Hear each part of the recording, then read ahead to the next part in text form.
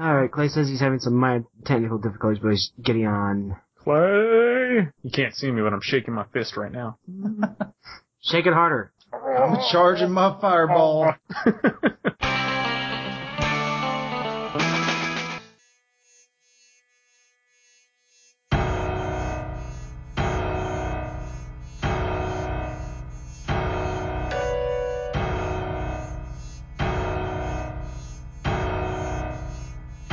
Let's get it!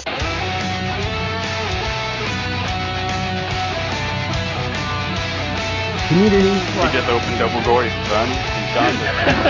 Double voice, son. Strategy. And dude, I almost got screwed over today because of that. And technology. So I think that we got a little CommanderCast connection there. Maybe. Tenuous at best. CommanderCast.com. Hello everyone, and welcome to CommanderCast episode 210. We're your weekly source for community, strategy, and technology, hosted on mtgcast.com and our own website, CommanderCast.com. We're recording this on July 30th, 2015. I'm your host of the show, William, and joining me are my perennial co-hosts, we have Mark. How are you doing today, sir? Good. How you doing, guys? Doing alright. And we also have Clay, Commander Panda. How are you doing today? Yo, I'm doing pretty well.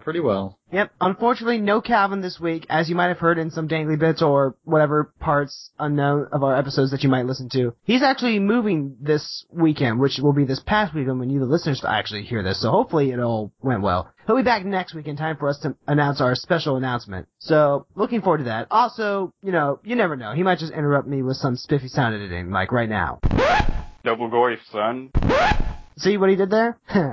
Alright. But we are not doing this alone, because you need, I'd say about 4 people to have a nice rounded Commander game. So today we're bringing on Travis, aka Simulant from ManThePride.com. How you doing today, sir? I'm living the dream, man. How about you? Doing alright. So Travis, for the people who don't know who you are, who the hell are you? I'm a guy that plays Magic poorly and tries to improve.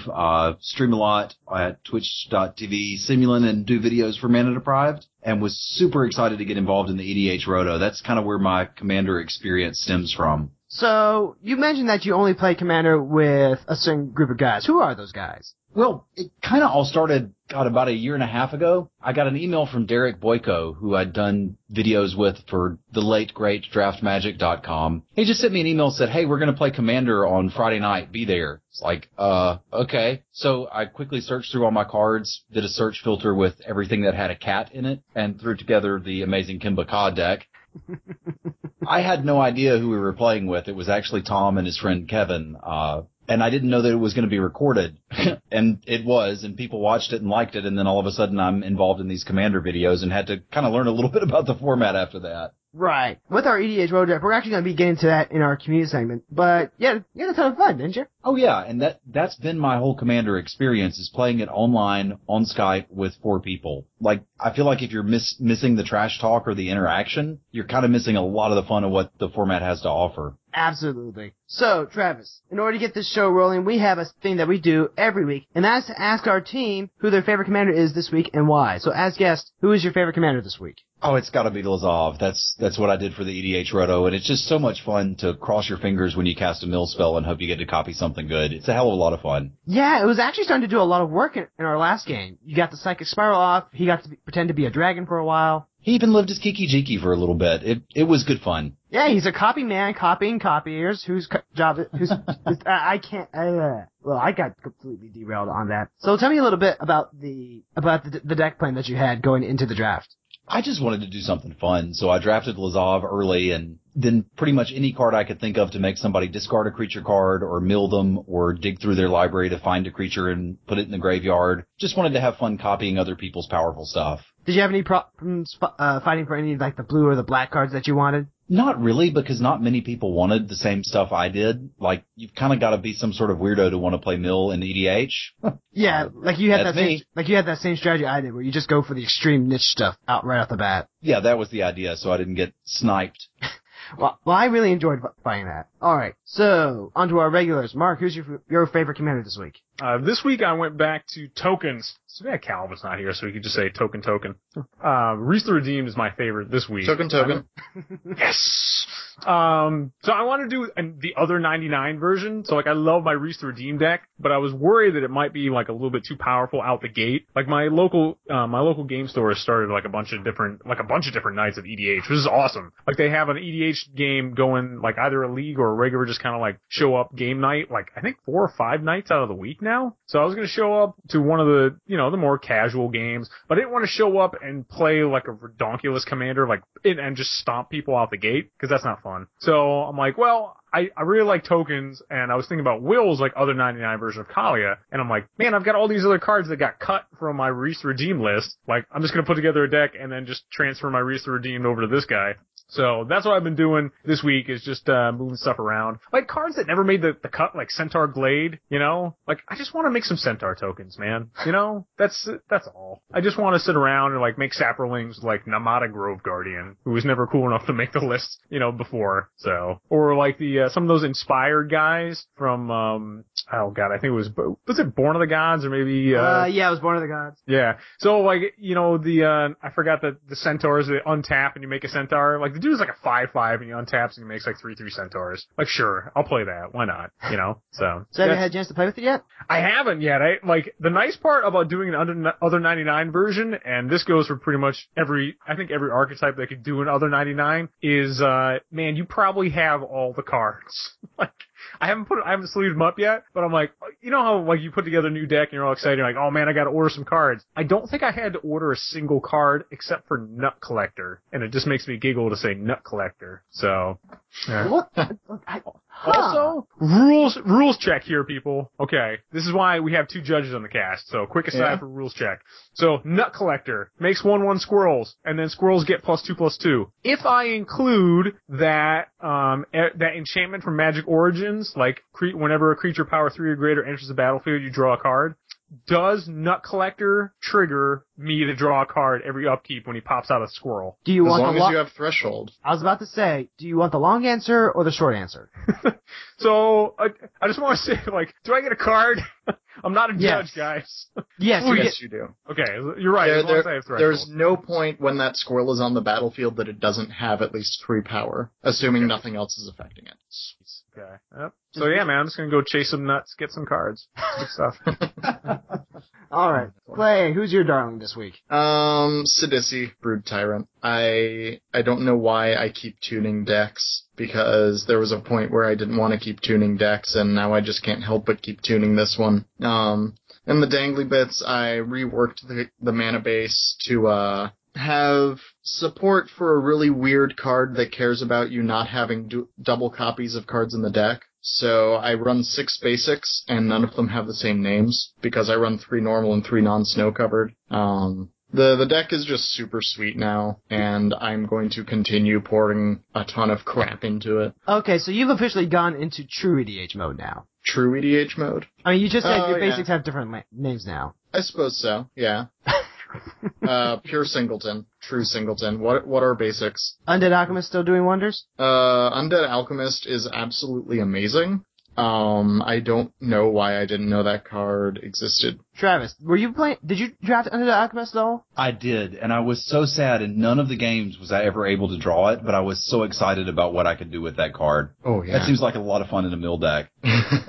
Go ahead, Mark. Oh, my question is, did you put the other Sidisi, like Tutor Sidisi, into Sidisi? Okay, there was a game, I think it was last week, where in my opening hand, I had Rooftop Storm, the Tutor Sidisi, and Havengul Lich. So, I ended up getting to turn 6. Or I got to like turn 7 or 8, so I had a bit of extra mana open. So I'm like, okay, here's a Rooftop Storm. I'm gonna cast Sidisi, exploit, sacrifice herself, go find a thing, play Havengul Lich, pay 1 mana, target Sidisi, cast Sidisi for free, exploit herself again, cast Sidisi for free, exploit herself, and just, man, it was nasty. Wow, and I thought Vampiric Tutor was already busted. But you get to put a string to your hand? Oh, man. And it was colorless, too. Like. Well, what if Demonic Tutor was 1 black less? It was Alright. sweet. Okay. That's pretty sweet. So, my favorite commander of the week, I'm going with Karthus, Tyrant of Jund. It's actually been a while since I've played Commander. I think the Roto Finals that I played was the first time I had a chance to play Commander in quite a few weeks, just for me taking time off from work, from everything. It just kind of not being available to play Commander with different situations in the store and all that. So this past week, Tuesday, I swear, I know time, I am not chewing. So I bought the Karthus deck, but of course I ended up being like the only one who could really mind the store, buying and selling cards and all that. So I went ahead and actually just lent Karthus out to someone who forgot their deck. So I'm checking in later and I'm asking him how it's going. He's like, dude, this deck ramps really, really fast. So I asked him what was happening there, and he's like, oh, also he just cloned Karthus and stole him forever. So, So the Karthus deck is doing what it's supposed to do. It's supposed to ramp, it's supposed to shoot cannon dragons at people, and I finally got a chance to play myself later, and yeah, Karthus continues to be a very efficient, very fast and rampy deck. So I don't have to tinker with that as much more. I get to play both Dragon Lords in it, and I get to play all sorts of sweet new dragons. So, if you like what we do here at CommanderCast Prime, go ahead and check out our website. We feature articles and podcasts and all kinds of crazy stuff, including some new stuff that we'll be announcing very soon. Monday, we have CommanderCast Prime. If you listen exclusively to the MTG Cast feed, you're actually getting our episodes one whole week later. That's right. If you want the newest, current, latest, and shiniest of all the Commander podcasts, come over to our main website and download it. Or you can just follow our RSS feed. Fantastic stuff. Tuesday, we like to alternate with my editorial series, Journey to Somewhere, where I rip off Maro's idea to record podcasts while driving in my car, and Mark's Deck Builder Spotlight. Mark, you have someone coming up later this week. Who is it? This Tuesday, so the day after you guys are hearing this, is Journey to Somewhere, and then the week following that will be Noel's episode on his non-blue control deck. There we go, that works. Wednesdays feature our strategy columns with Grandpa Growth and his deck explanations. He does such a great job with his articles. He does do really good work, man. Thursday, it's kind of our free-for-all segment, but every other week you're going to get Rivals Duel with Eric and Noel. Friday And the stack. And the stack, yeah, I almost forgot about that. I've got that loaded onto my iPod now. Aaron, aka Uncle Andros, and Grandpa Growth joined together to form their own, well, what was it, only like 17 minutes? I think so. It's a shorter podcast, but it's quality, man. And Friday wraps things up with technology, and that's also going to be where our special surprise slot announcement goes. So check that out. And remember, on the first of every month, except August, you will get Dodo Bird videos. Matt already went ahead and let us know that he will be on vacation, so there's not actually going to be a video for the 1st of August. I'm kind of disappointed by that. Like, the man's entitled to take a vacation, and then nothing against that, but like, I was looking forward to Dodo Bird content. No, he's not entitled to take a vacation. Look, there's some super serious Commander stuff that needs to go on. I don't give a shit about your personal life. Let's go, Matt. Commander is serious business. Exactly. Just put that shit on hold, buddy. So you want to go on vacation, so you're overworked? I don't think so. There's a video that needs to come out. All right. Well then. So, yeah. So Travis, you have said that you're more or less just completely new to Commander. But how long have you been playing actual Magic? I've been playing Magic since Revised, and Limited is kind of my competitive thing. So I've been playing competitively with that for about 4 years now. And I still call myself new to Commander because my idea of building a deck is basically to play for those videos I make with Derek, Tom, and Archie. And it's usually just searching through, I made a Rubiana Soulsinger deck, used her as my commander, and then everyone else in the deck were people that were part of her band. So any of the horns, any of the dancers, just stupid cards like that, that's the kind of decks we put together for those videos. Yep, but you specifically asked for some helps and tips for learning how to build the EDHs. Yeah, and that's my reasoning is because so far my decks have been, okay, let's put in all the cats. Okay, let's put in everything that has to do with a band. I'm like, there's probably a better way to do this and make an actual competitive deck, and I don't know what it is. Not according to Judson. Travis, I don't see the problem, man. All is well. Yeah. So if you made a Rubinia Soulsinger deck with a band, I think you won, man. I think you need to start teaching us something about Commander. All right, so that's going to be the theme of today's episode. We're going to help Travis out with some quick primers and crash courses on deck building in case he wants to make the decks run a little more competitively. Well, first things first, EDH Roto. We're going to be talking about that. So stay tuned, everyone. We'll be right back.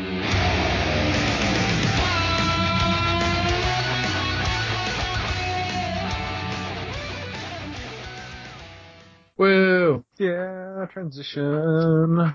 But of course, it's mandatory that we bullshit for about 3-5 minutes. Transition. It's your birthday. All right. You guys are going to have to explain this to me because everything that's not chicken makes no sense with the word rotisserie in front of it. I don't know what's going on. So Don't worry, this is all covered in our community segment today. awesome. So much in transition dangly bits. Woo!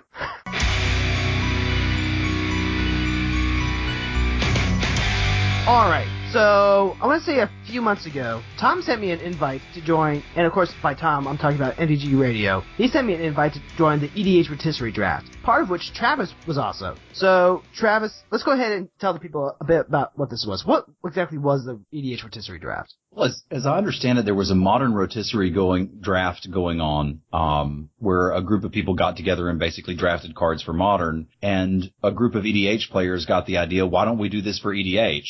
And once Tom got involved, he invited me as well from our connection with the videos. But the basic concept of a rotisserie draft is you're drafting from an entire format rather than from packs, and it's going to kind of go around like a snake. So like the first person will make their first pick, they can pick anything, so on down to the eighth person, who then gets 2 picks, and then it'll snake back around to the first person. Does that make any sense? Yeah, I get that. Yeah, it's basically kind of like sports drafting, right? Like, Yeah. you got one Sports person. ball. Yeah, sports ball. Sports ball. Sports ball. Only instead of it looping around to whoever had the first pick in the first round, you go to whoever had the last pick automatically makes the first pick for the next round.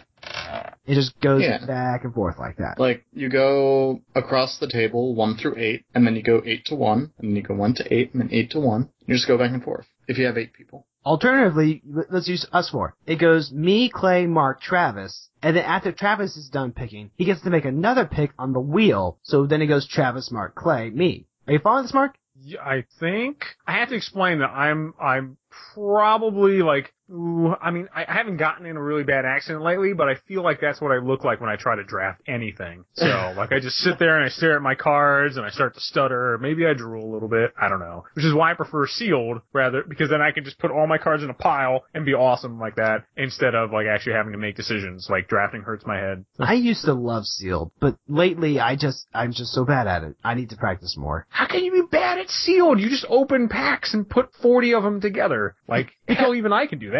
Because I'm too, I don't know, like, I feel like I'm too conservative when I'm actually building my pool. Like, I'll be like, okay, these cards are okay, we can go ahead and put this together, this looks relatively safe. But then you're fighting against people and you remember, oh right, everyone gets to play with a bomb. If they pulled it, you know. I think the closest thing is everybody gets to fight with a bear in sealed. Like, yeah. You know you're gonna get some bears. You don't know you're gonna get some bombs.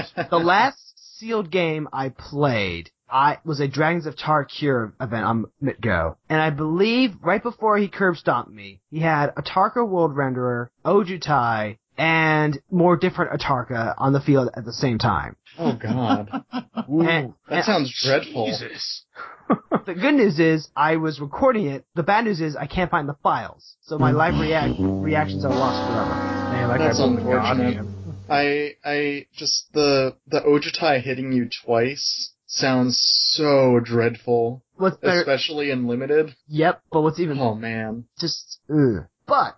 Tell me you top decked Crux of Fate, destroyed all dragons? No, my deck wasn't as awesome as that. My deck did have 2 Zergos though. Bell Strikers. Oh, ring them bells. Yes. But, right, back to the EDH Rotisserie. So, with this going on, everyone's making their picks, everyone's kind of feeling each other out.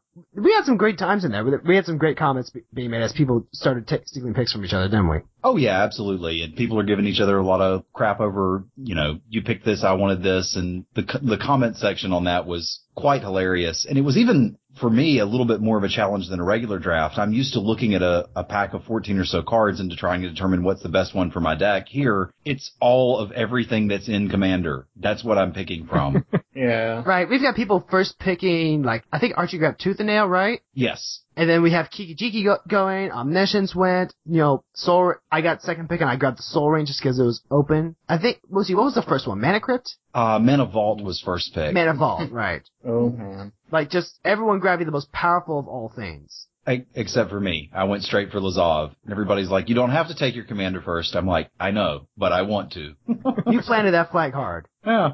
So what eventually ended up happening was we were then sorted out into like 2 pods just randomly. Everyone played their games, and the winner of those pods would advance to the finals. Then we had the last 3 people from each of those pods play a game, so that one more winner from each pod would again go to the finals. Mm-hmm. We ended up having Tom, Jason, Archie, and Adam in the final pod, which meant that me and Travis were fighting with Daniel and Dash in the losers pod. And that makes me first loser since I died first in that pod. It was an excellent experience, but that's again why I said I might need some help deck building. But I think I was kind of representing the casual player in this draft, in that everybody else went to some extent a little bit on the spiky side, and I just kind of wanted to take Lazov and see how many fun interactions I could cram in a deck. To some extent, I am still adamant that my Ashland pick was very well done in that second round. I think so. I just had the misfortune of fighting a Munition Cage. Like, how am I supposed to fight through that? This was a very spiky draft. We were fighting stuff like Joker Hops, and we had sideboard cards like Anarchy. Was not expecting the Anarchy. No one expects the Anarchy. It's supposed to stay in the UK, but here it was.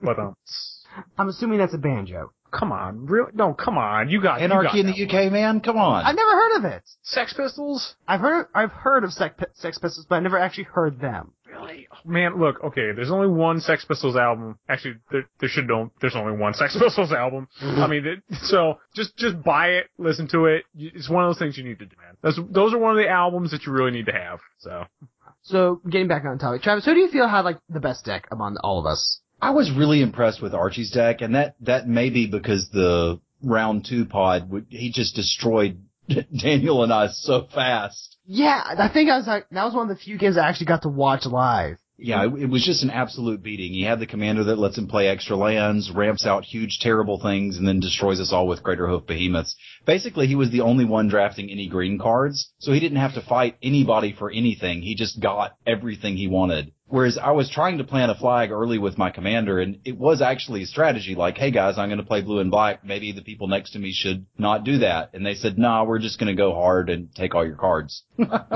Yeah. The people not really picking up on draft signals, huh? I mean, they have perfect information, but... True. But Azusa's just getting all the things. Like, the only competition Archie had for green was me, because I was playing Sigarda. But I was focusing almost exclusively on the white cards at first. And yeah, I didn't even know you were green for a while. Yeah, like, I grabbed Sigarda after a while, but everything I was grabbing was mono white up to then. I could have just gone into, like, my Avacyn shell. Mm-hmm. Literally, everyone was just fighting over Grixis. Although, amazingly enough, we had, there was Archie, and then I think it was Bash who went mono red. So I could have just stayed mono white. We would have had 3 monocolor drafters. But then again, this is also EDH pool, so you can literally grab any card out of existence. And some surprising cards were grabbed. There were several that I'd have to go look up after somebody grabbed them. Like, what does that do? Yeah. Were there any picks that you were actually a little bothered by because everyone was trying to be so spiky? Oh, no, not at all. I knew going into this that I was entering a competitive environment. I was bringing a knife to a gunfight and not like upset about it or mad about it or anything like that. Like I said, I just wanted to see how many fun interactions I could work out with Lazov and be that guy in the corner making weird plays. Yeah. I feel like if I were to do something like this, I'd probably pick some really obscure combo that people don't really know about to try and build around, just so there wouldn't be really a chance at someone like hate drafting stuff out. See, I thought about doing that. Like, I've got the Draco Genius with the Eye of the Storm combo I run, but then Jason grabbed the Omniscience, I think, pick 1 or 2. It was 1. It was 1. There we go. Who knew that playing cards for free would be awesome? I just wanted to mill people. Just wanted to mill. I know that feeling. Like, it's a struggle. It's a struggle to make mill work in Commander. See, like, the draft thing, I think would just, I don't want to say stress me out, but it would bother me, man. Like, cause everyone, like, then you just, like, start hate drafting what somebody else is going if you know what they're going for and you know what's in the pool, Like, I don't know, like, I kind of like to just bring derpy stuff to the table. And I guess, but hey, that's okay. I mean, I've never tried it, so maybe it's awesome. Yeah. You see, well, go ahead, Travis. I was gonna say, the fun part about it is that you end up playing with cards that you might not play otherwise, because if you are having to compete with people, like, in my experience, building a commander deck, there's usually a best version of some type of effect or card. And if you'll always play that one. But in this scenario, if somebody's already taken it, you kind of got to go deep to find something to do what you need done. And that's part of what I really liked about the deck that I was drafting, right? Like, I knew that if anyone figured out that I was on the Enchantress plan, and they just wanted to hit out like the most powerful auras, like your Daybreak Coronet or whatever, I wasn't aiming to run any of those. Like, I was going for like the Theros Bestow guys, and maybe pick up like Rancors and Armadillo Cloaks early, but everything I was getting was like out of Theros block. Interesting. I would say it was a great experience, and it was a lot of fun to play the games, and I especially liked the way everybody got together and set up the commentary for it. Yeah. I thought that was handled really well. Yeah, we did it a little, we had like a simul streaming thing the first time that we did my pod, but I liked how Tom ended up setting up a lot better. Yeah, it was actually entertaining to watch. Like, as soon as I lost, I was there watching the finals and enjoyed the commentary quite a bit too. So it was very well put together. Yep. In fact, we will have links to both the losers finals and the winners finals in our show notes. Yay. Yay! You can go watch those losers. Yeah. And watch Hashtag new Travis losers won. be born. And then you can watch Travis win.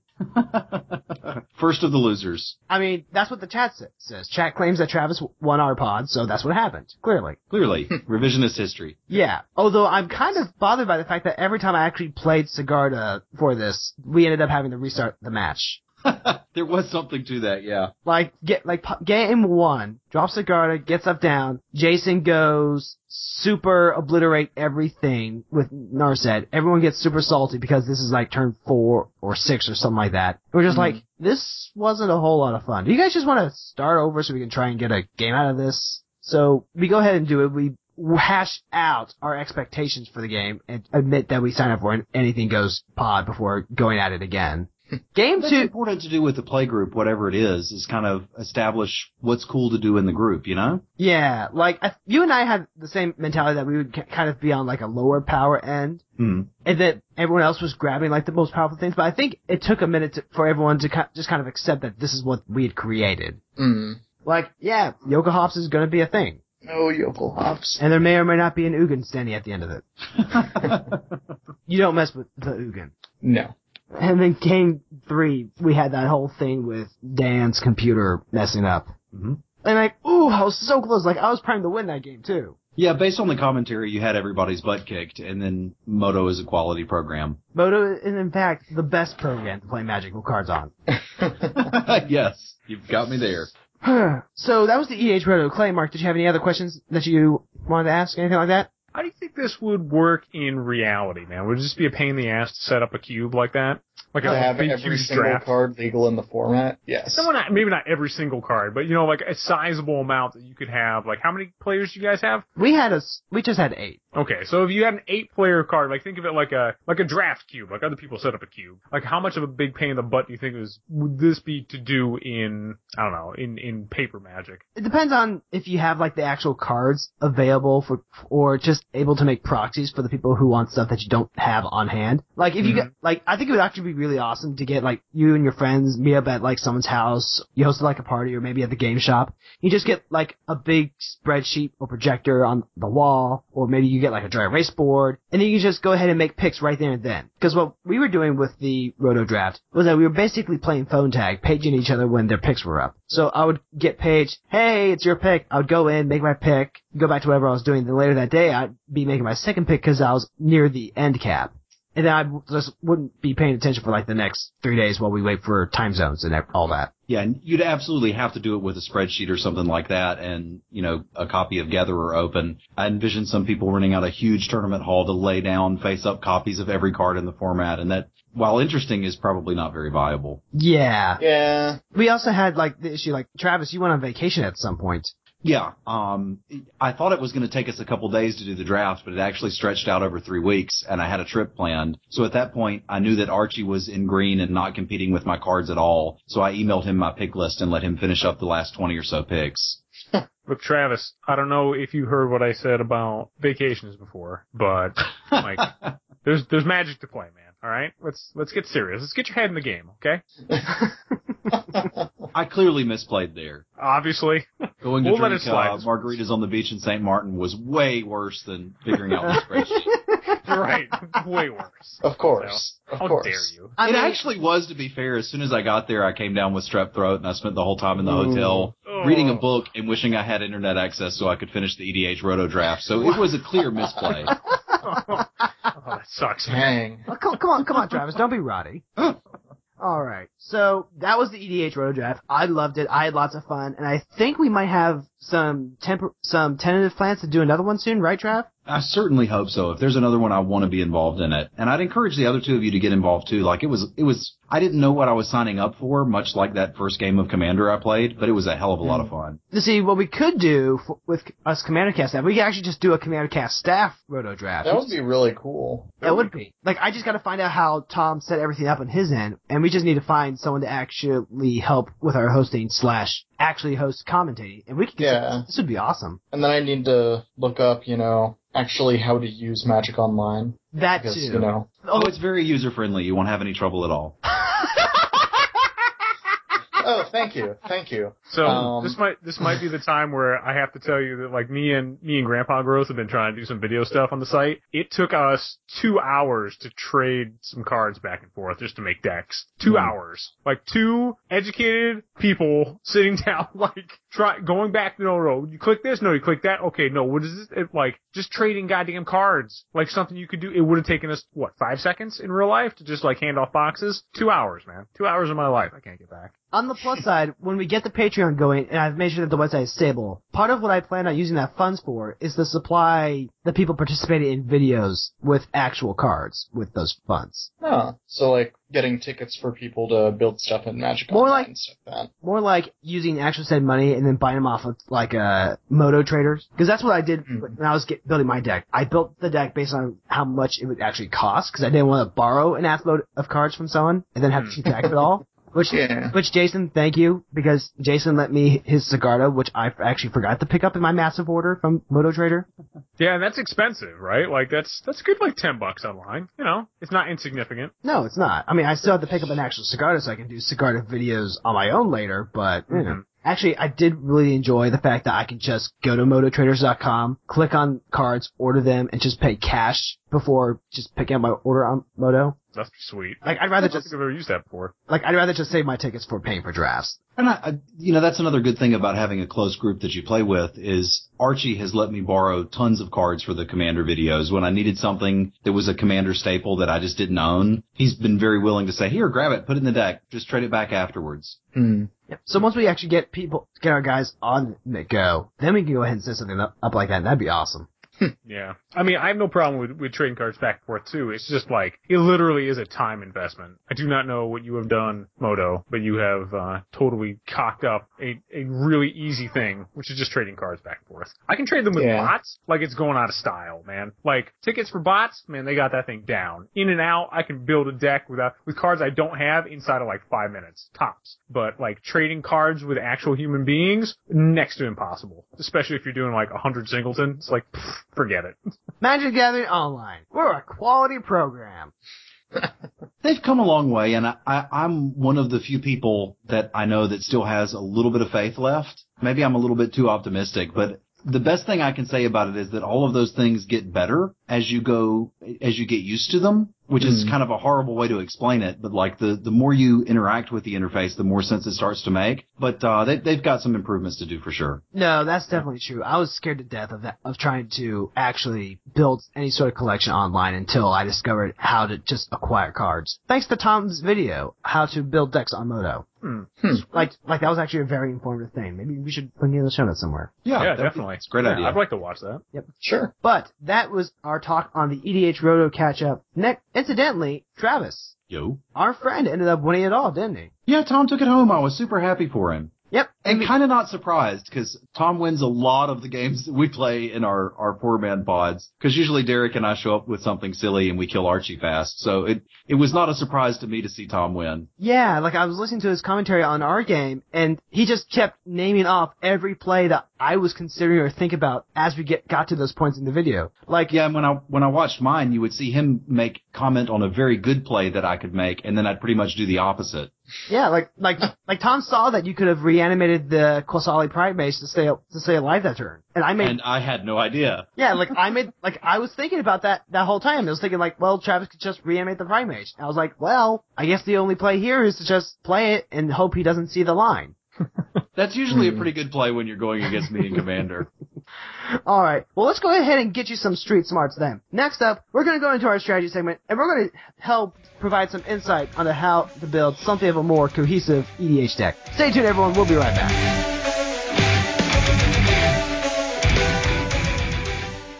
Do we have time for a quick potty break? Absolutely. Oh, yeah. Go ahead. Okay, BRB. That's what these transitions are for.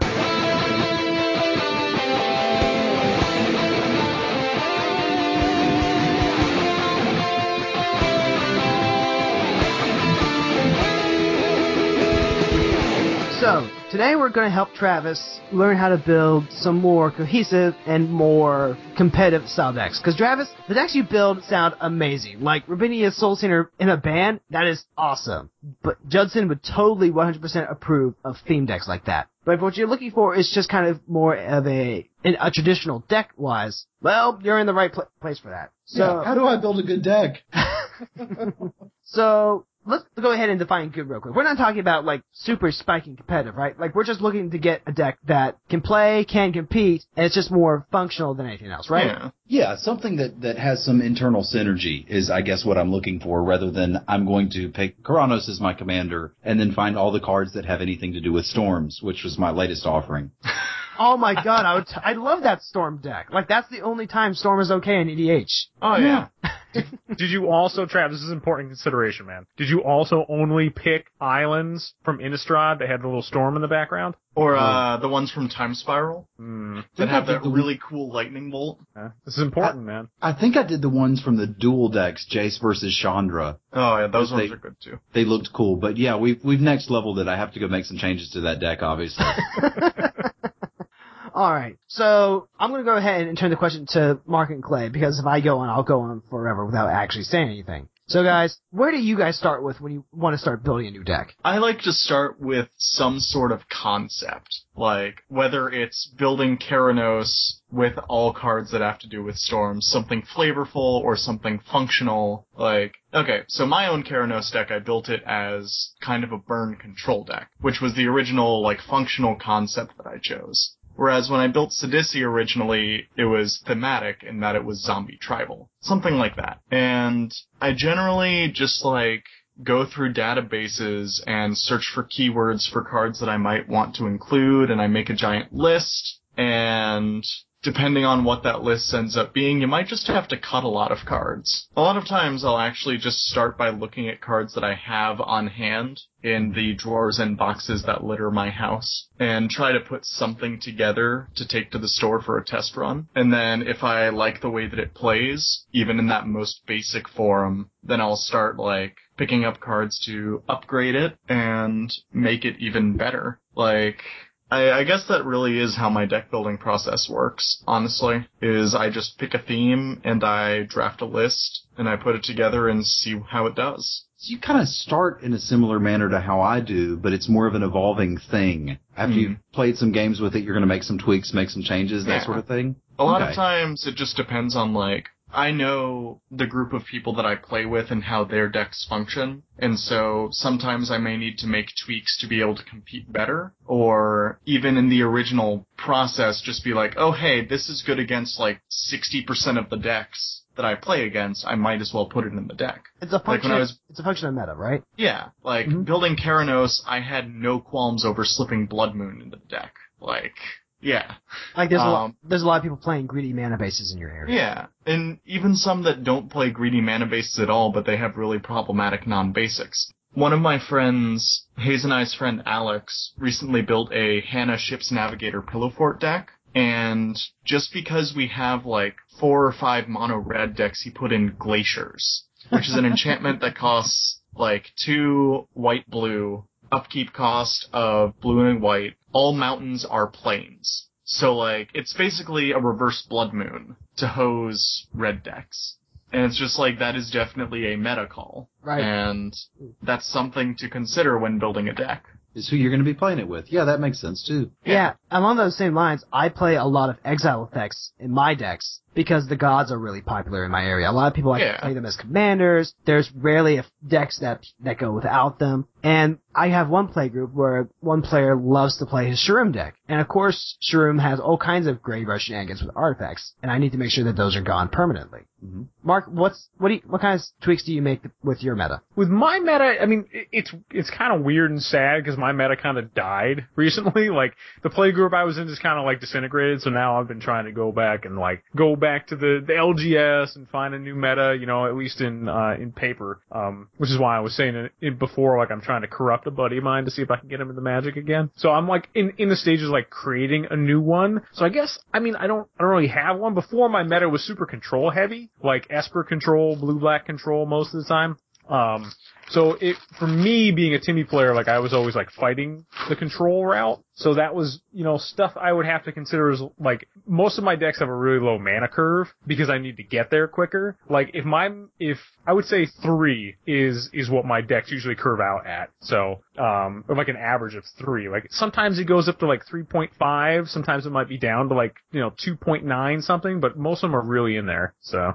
So, what we're getting at here, and I think this is a good way to sum up, is working on the way that you interact with other people is what's going to help your deck compete, right? Like, anyone could go ahead and come up with a combo that's kind of like Solitaire, where it's like, okay, I know what pieces to build my combo engine with, and all this awesome synergy stuff. Because, like, you've played limited games before where you have, like, engines built, right? Sure. Yeah, like, you can do that. All you have to do is find some cards and find some sweet interactions. But in terms of making your deck play well with everyone else's decks, you figure out what you need to do answer-wise to interact with them. Okay, so I'm really not that far off. No, you're really not. Okay. So, like, sometimes you have to change the type of answers you have. Like, maybe if you play against a lot of token stuff and a lot of decks that like to go wide with stuff, you include more Wraths, because that's what's going to help you stabilize and come back from those situations. But if people are playing more utility stuff and going more tall with their threats, then you include more instant speed kill stuff, like your classic Doomblade. Only not Doomblade if you play in a black heavy meta. Okay, I'm starting to pick it up, so I don't think I'm that far off. One of the interesting things, I suppose, about the meta here is that imagine at a local game store, each person has their deck, whereas with ours, when we're recording the videos, everybody will try to bring a new deck each time. So it's hard to get a call on exactly what types of cards we're going to see, but I do know kind of the power level that the group expects us to bring. Ooh, that goes nicely into another topic. So, guys, we do get those occasions where we go off to a new game shop, we're going to a new game group, or we're building a deck for the first time, and we're not quite sure how people are going to react to it. There are a lot of just kind of catch-all answers you can use, right? Like, there's Oblivion Arena white, there's Beast Within in green. There's a lot of stuff that just says, hey, I deal with just anything. What kind of other things can we expect if we're going into, like, a new meta? What do you do to your deck to kind of make sure that it's ready for just kind of anything? I think it is mostly just, like, if you have leftover things from an old meta, like very specific answers that you have, like in Kurkash I currently have a Curse Totem, which is an artifact that it's the Linvala effect, but it affects everything. So abilities of creatures can't be activated. Because there's like Muzio, there's Yisan, there's Hannah. There's a lot of things in my group that rely on activated abilities. And it's just kind of a very specific answer to a problem that I've run into. But taking out effects like that and putting in much more generalized things if you have no clue what you're walking into, like... Would you say Torpor Orb? Torpor... Okay. I'm on the fence about Torpor Orb. I am in the camp where... Don't be on the fence about Torpor Orb. Play Torpor Orb. Because in kind of like the overall feeling of the format as it is now, there are a ton of like value-based decks where like almost every creature in the deck does something else, usually as an enter the battlefield ability. I would say unless your deck plans to abuse ETBs, it's almost always worth running Torpor Orb into a blind meta, just because... 2 out of 4 people are going to be trying to screw around with something that'll hose. Yeah, but then again, you could also say the same thing about, like, Curse Totem, which is a much more specialized thing than Torpor Orb. But, like, if you're running white, you might as well run a Linvala because it's a body that also has a relevant posing ability. Whereas Curse Totem just kind of sits there and might just be a dead draw. Something similar if you're looking at like Graveyard Hate. Yes.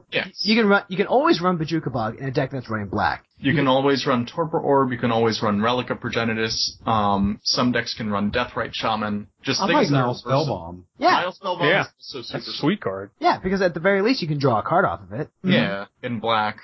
But if it turns out you need more Graveyard Hate, then you have things that are also good with like Tormod's Crypt or the, what was the 2/2 for 2 that could exile for 1? I feel like, Withered Wretch? Is it the zombie? yeah, Withered Wretch. Yeah. Something like that. Like bare minimum, if you're building like a black tribal zombie deck, he slides right in because he's a zombie. Yep. Pretty sweet. I prefer Deathrite Shaman because I'm in multiple colors, but hey. It's nice that dude's under $10 now too. That helps. Yeah. Deathrite? Yeah. He was like Ever way since he too got expensive banned in for Modern. I mean, yeah, I know. That'll do it, right? I mean, he's still competing for like best 1-drop planeswalker. Oh yeah. Like, Nice. Kithian doesn't quite come close enough. Not quite. Alright, so let's go ahead and talk staples. Staples often get a bad rep because, sometimes you'll get people who Just just... got great office supplies. I don't know what you're talking about. I love Office Max. My girlfriend and I just went there this past weekend. It was awesome. Like, I didn't buy anything, but I enjoyed geeking out over all the notepads and stuff. Yeah, it's great. But staples. If Oh, there's wait. people... Can I add one more thing Sure. into the how to teach people to build their first deck? Sure, go ahead. My best advice would honestly be to put together something that you think would be fun to play. Well, Often. did you think that we were moving on to technology? Yeah. No, this is still in strategy. Okay. Like, I'm not going into specific staples. Okay. It's more kind of a PSA on staples in general. Yeah. Okay. Okay, so... That's fine. Well, let's go ahead and continue with your thing, and then I'll talk staples. Okay.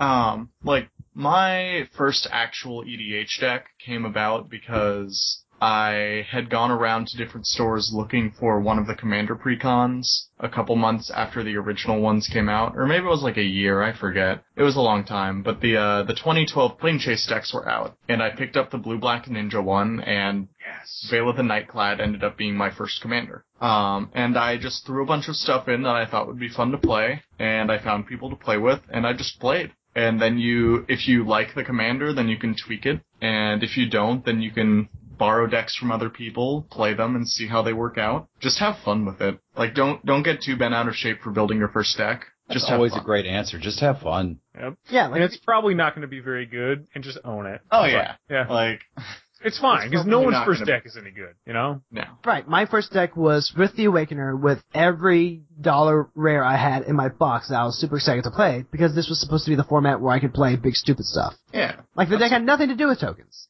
Yeah, my first deck was a Jorkadine Boros deck that did almost nothing, so...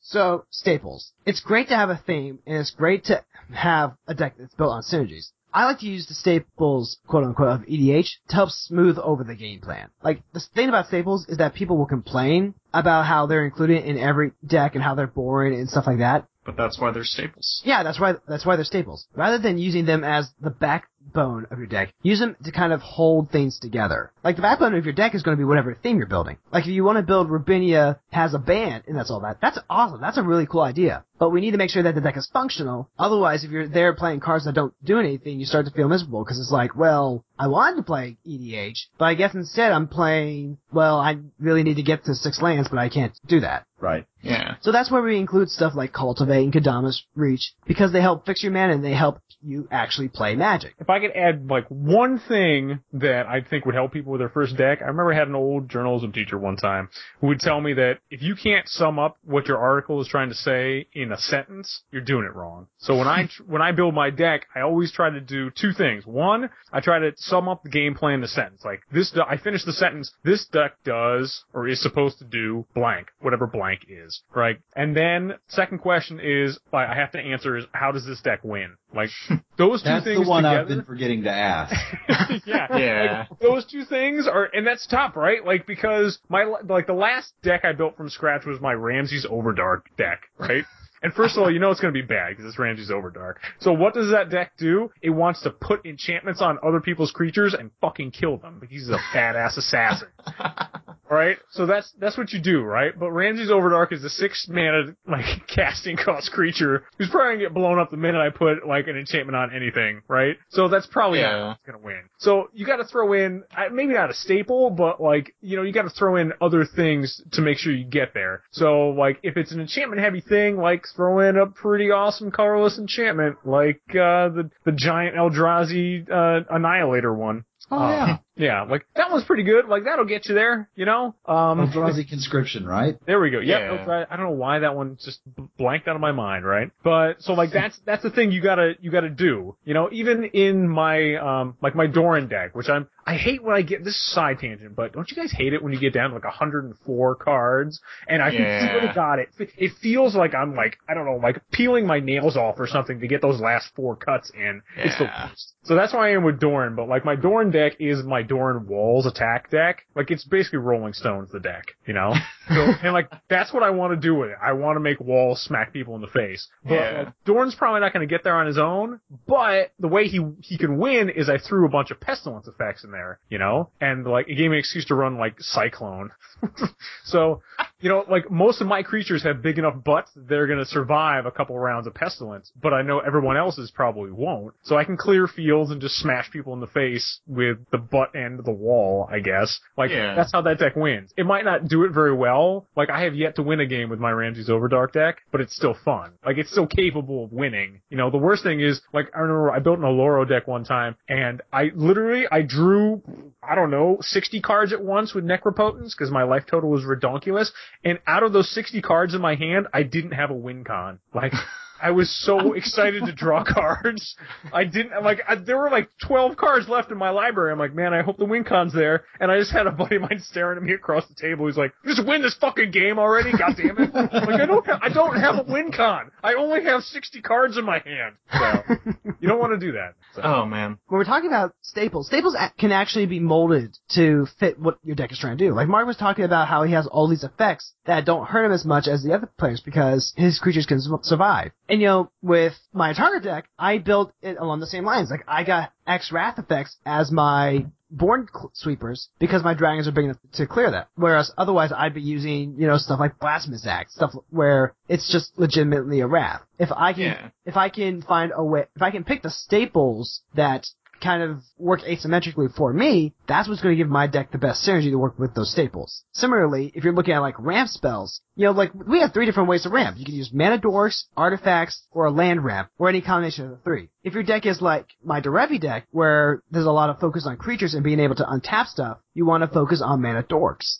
And my Freyalise deck is the same way. But with my Atarka deck, I want to focus more on land wrapping because the creatures are a lot more fragile, and so are the artifacts. But in my meta, lands are completely untouched.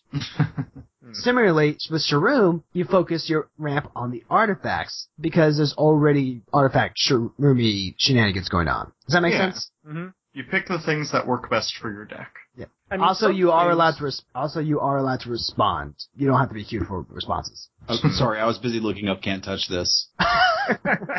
Yeah. All right. There you go. Travis has got it done already. Yeah, he's like a member of the family. Go ahead, Mark. My only thing about staples are sometimes there are just cards that do it better than any other card out there, and you just want multiple copies of them, and it's okay to just run them. Like when Swords to Plowshares got reprinted in Conspiracy, I probably bought like 5 or 6 of them all at once. And they're still cheap. They're only like $2.50, maybe $3 tops. And they have the sweet new art too, so. But there's nothing better. Like, you can make an argument Swords to Plowshares a Path to Exile. I personally don't mind if they gain life versus, giving them a land. I probably have both in most of my decks that run white anyway, but I almost definitely have the Swords to Plowshares. Just because at 1 white mana, what else is better removal, Yeah. Like there's just some things that are okay. Like, it's okay to run a Soul Ring in every one of your decks if that's your thing. I don't, only because I only have so many Soul Rings, and I don't know, I'm just too lazy, I guess, to put them in other decks. Sometimes they don't work, like if you need colored mana. But I mean, again, at the 1 mana slot, what's better at making mana? Like, probably nothing better than Soul Ring. So if you have a bunch of things... Mana Crypt, because it's free. Alright. So if you're not made of money, you know... Right, and that's the thing, is that you can get a lot of the staples on a good budget. Yeah, because they've been reprinted so many times that you can usually find them pretty cheap. And you also Let's see, Soul Ring. They're also just kind of innocuous ones that you get in, like, draft fodder or anything like that. Like, Aaron and I did an episode where we copied... It was on CloneCast when we were copying limited resources. And we just talked about building decks out of draft fodder and just whatever you get out of packs. And we actually had a good discussion about that. Like, Innistrad had a ton of great, awesome stuff for just spirits. Yeah. Oh yeah, definitely. I rebuilt a Survivor deck that I used to play against my Horde deck out of nothing but Innistrad block. Like, but it's only Innistrad block, like, it's not shitty Innistrad block, but it's Innistrad block I have laying around. So, like, none of the really good angels are in there because they're all in other decks. So, like, you know, the power cards in there are like, I don't know, probably one of those goofy, like, you know, the old, like, put 'em up fisticuff, like, werewolves. I forget, like, Instigator Gang, I think, might be one of the power cards in that deck.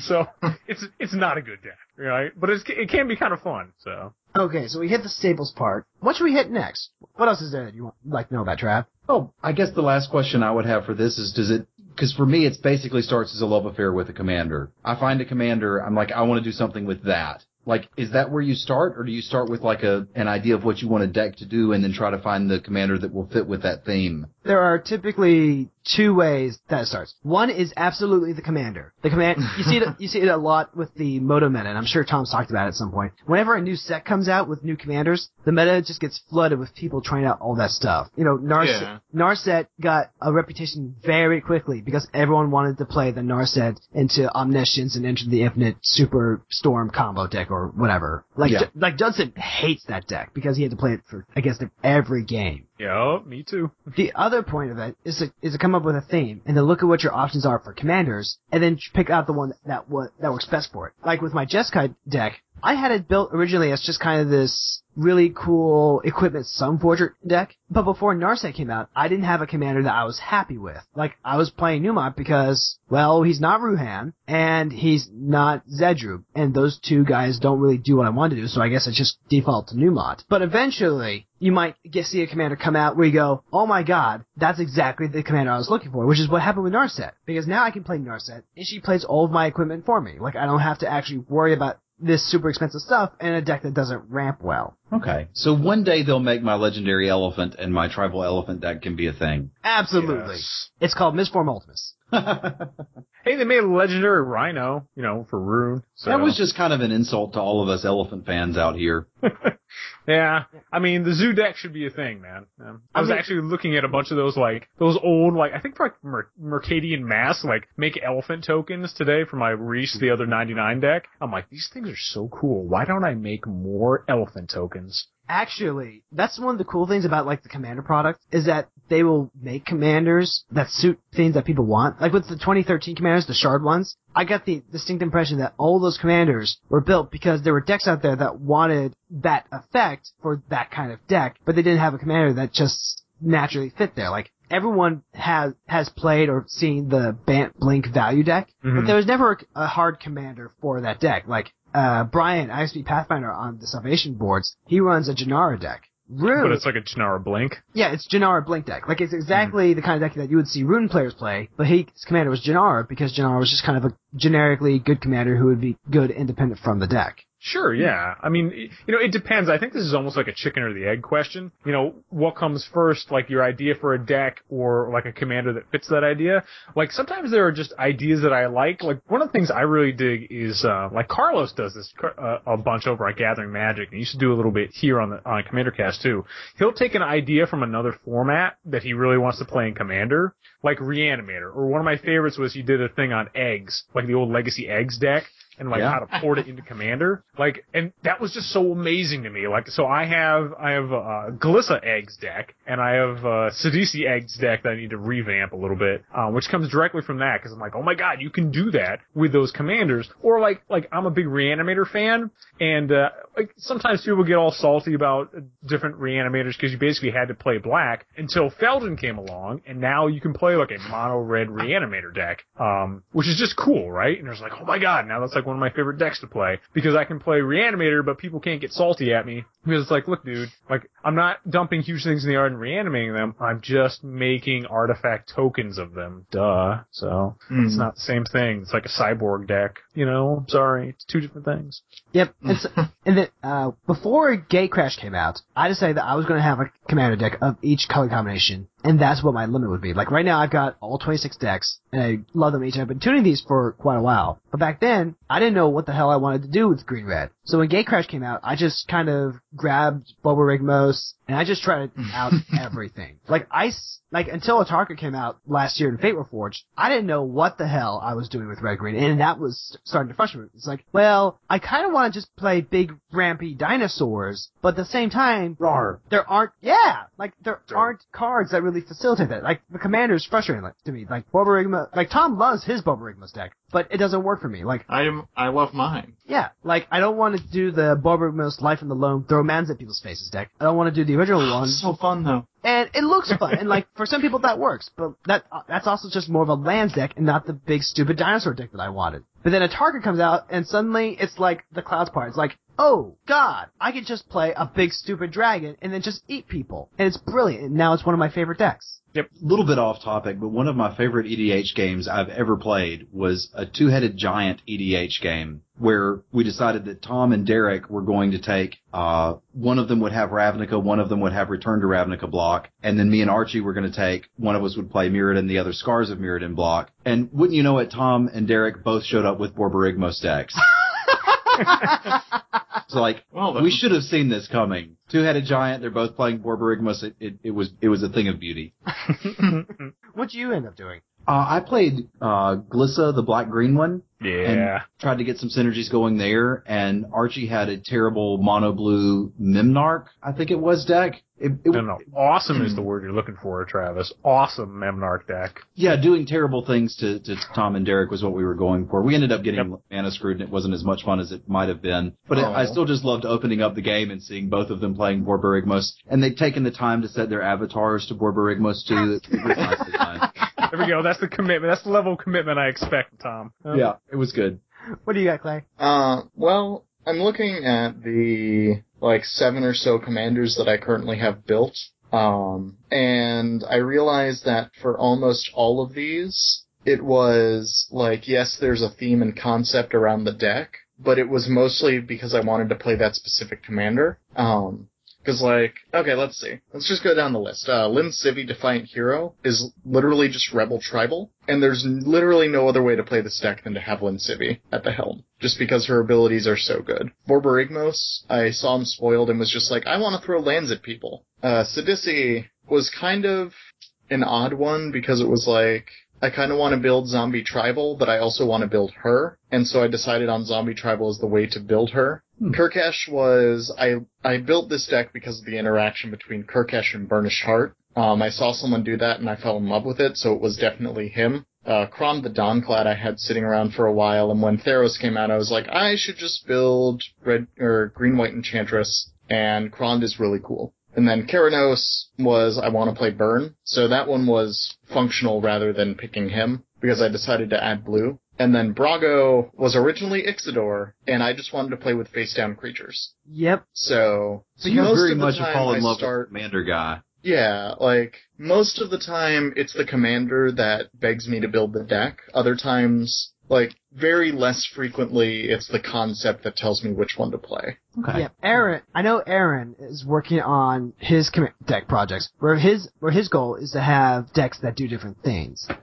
He was specifically making it so that the decks don't have any overlap at all. If he wants to play a Reanimator deck, he knows that he has this deck designated to be the Reanimator, or this one's the combo, or this one's the control deck. With me, it was out of an OCD compulsion to make sure I had all my colors covered. It's awesome. It was also actually just a really fun experiment to try and figure out what those colors meant to me. Yeah, and what they wanted to do. Yeah, that sounds like a great deck building exercise. Yeah, because like Clay was saying, there's the Bomarose throw lands at people deck, which is kind of a really cool value machine gun engine. But for me, Red and Green was just big stompy monsters, and nothing I played fit that feeling until we got big stupid dragons, and that made me so happy.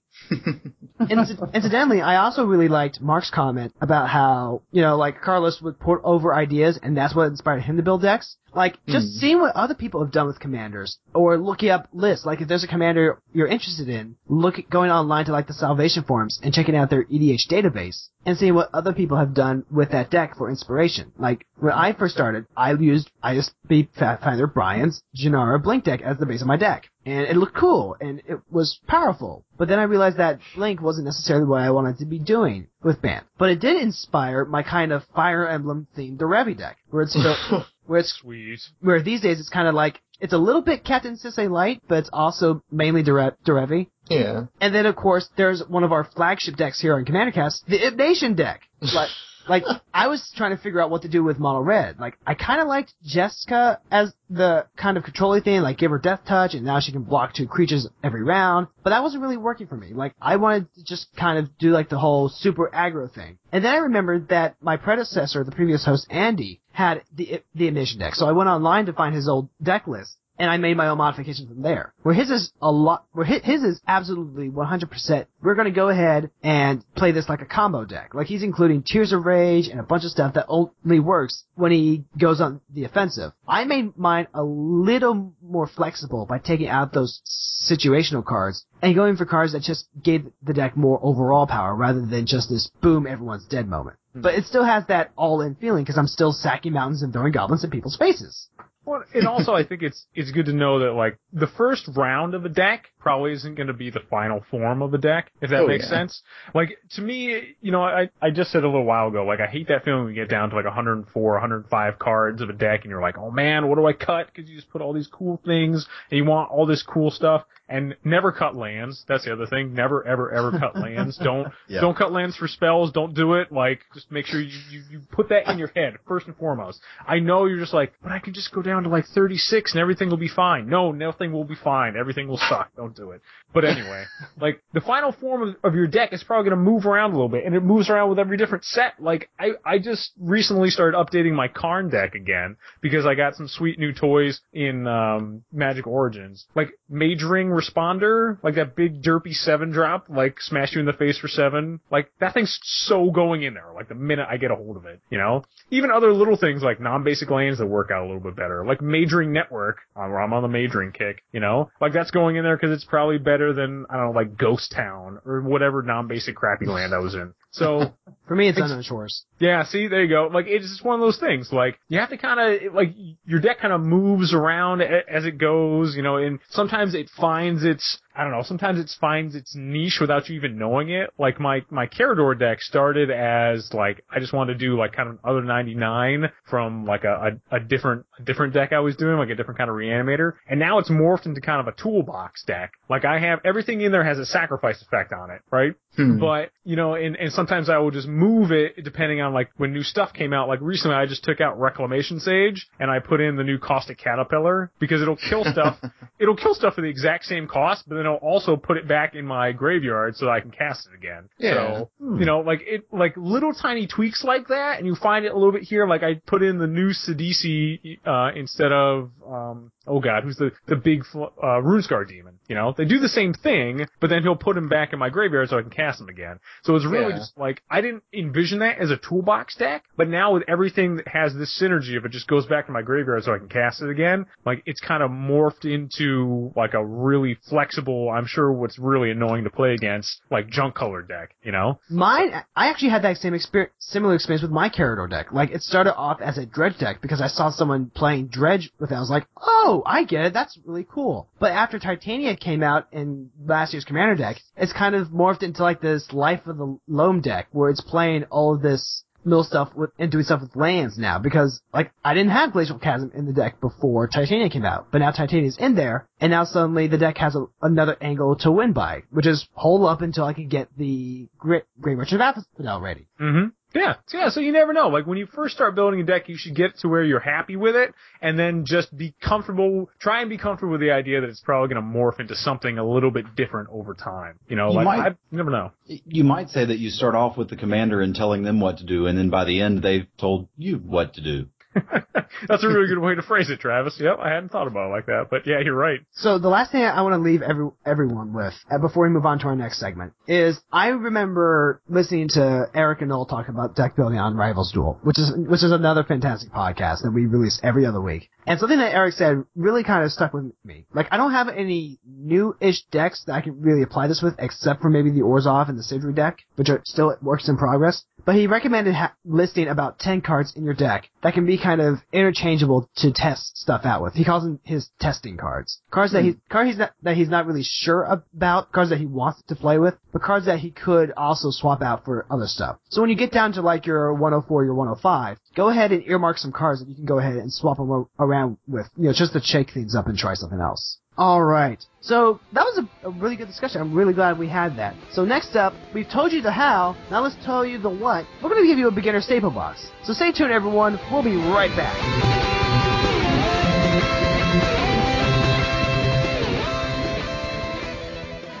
Does Lazov plus Gritting Totem count as technology? It counts counts as technology, but not quite what we're aiming for today. Although that was some pretty sweet tech. You guys are looking for, like, actual good stuff to do? This is more...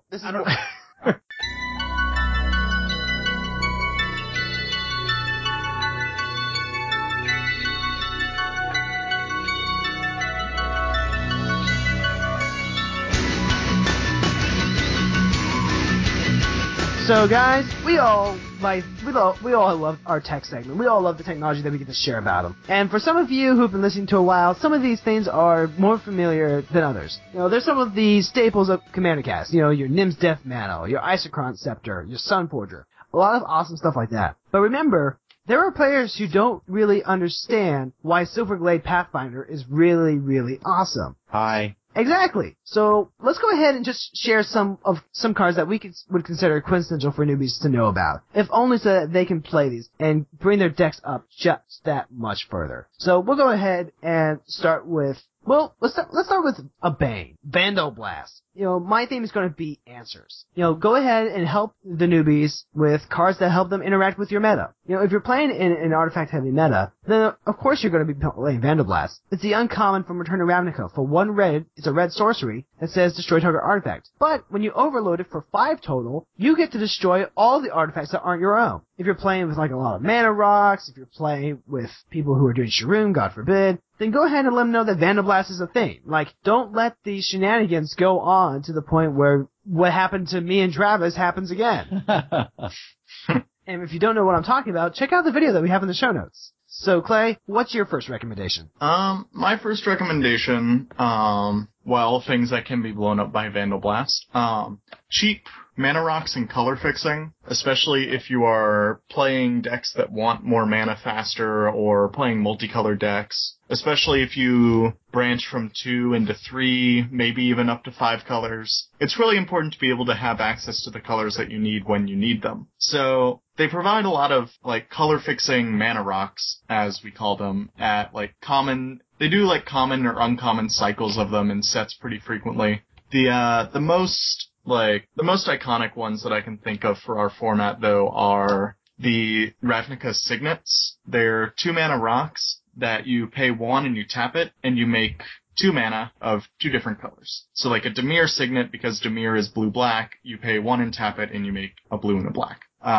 These come down really quickly. They can help filter you out your colors. Let's say you're in blue, black, and green, and you only have forests. Then it will provide you the blue and the black that you need to keep going. Clue Stones from Return to Ravnica block are also pretty sweet, along with the Key Runes. They're kind of spiritual successors to the Signets.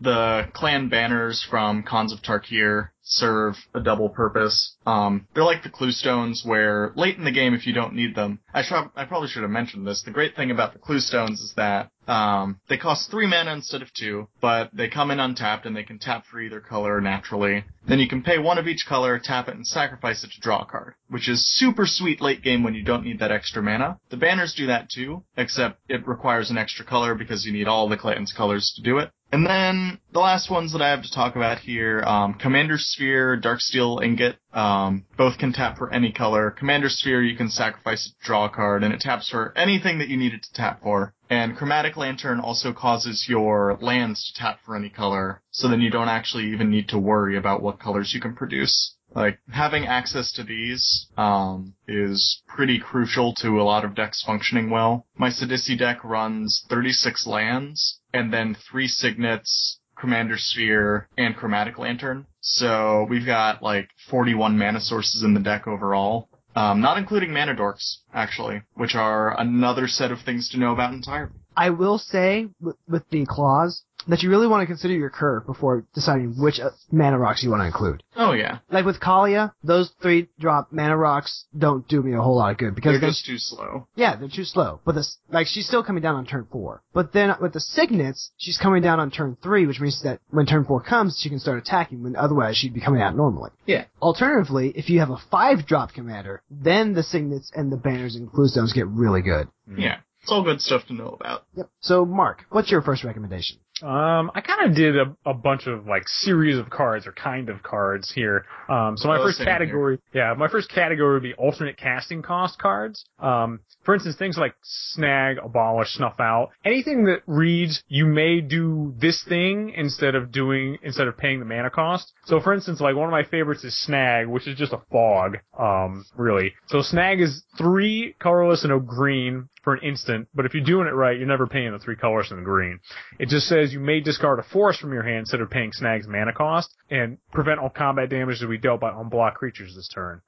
So when it looks like you have defenses down, all you have to do is just toss a forest, play snag, and be like, oops, I'm sorry. Did you want to kill me this turn? I don't think so. So those are really powerful effects. I mean, there's a reason why Force of Will is one of the best cards in the game, right? So anything that says you could do it. That's arguable, but. I say one of, not the best, just one of.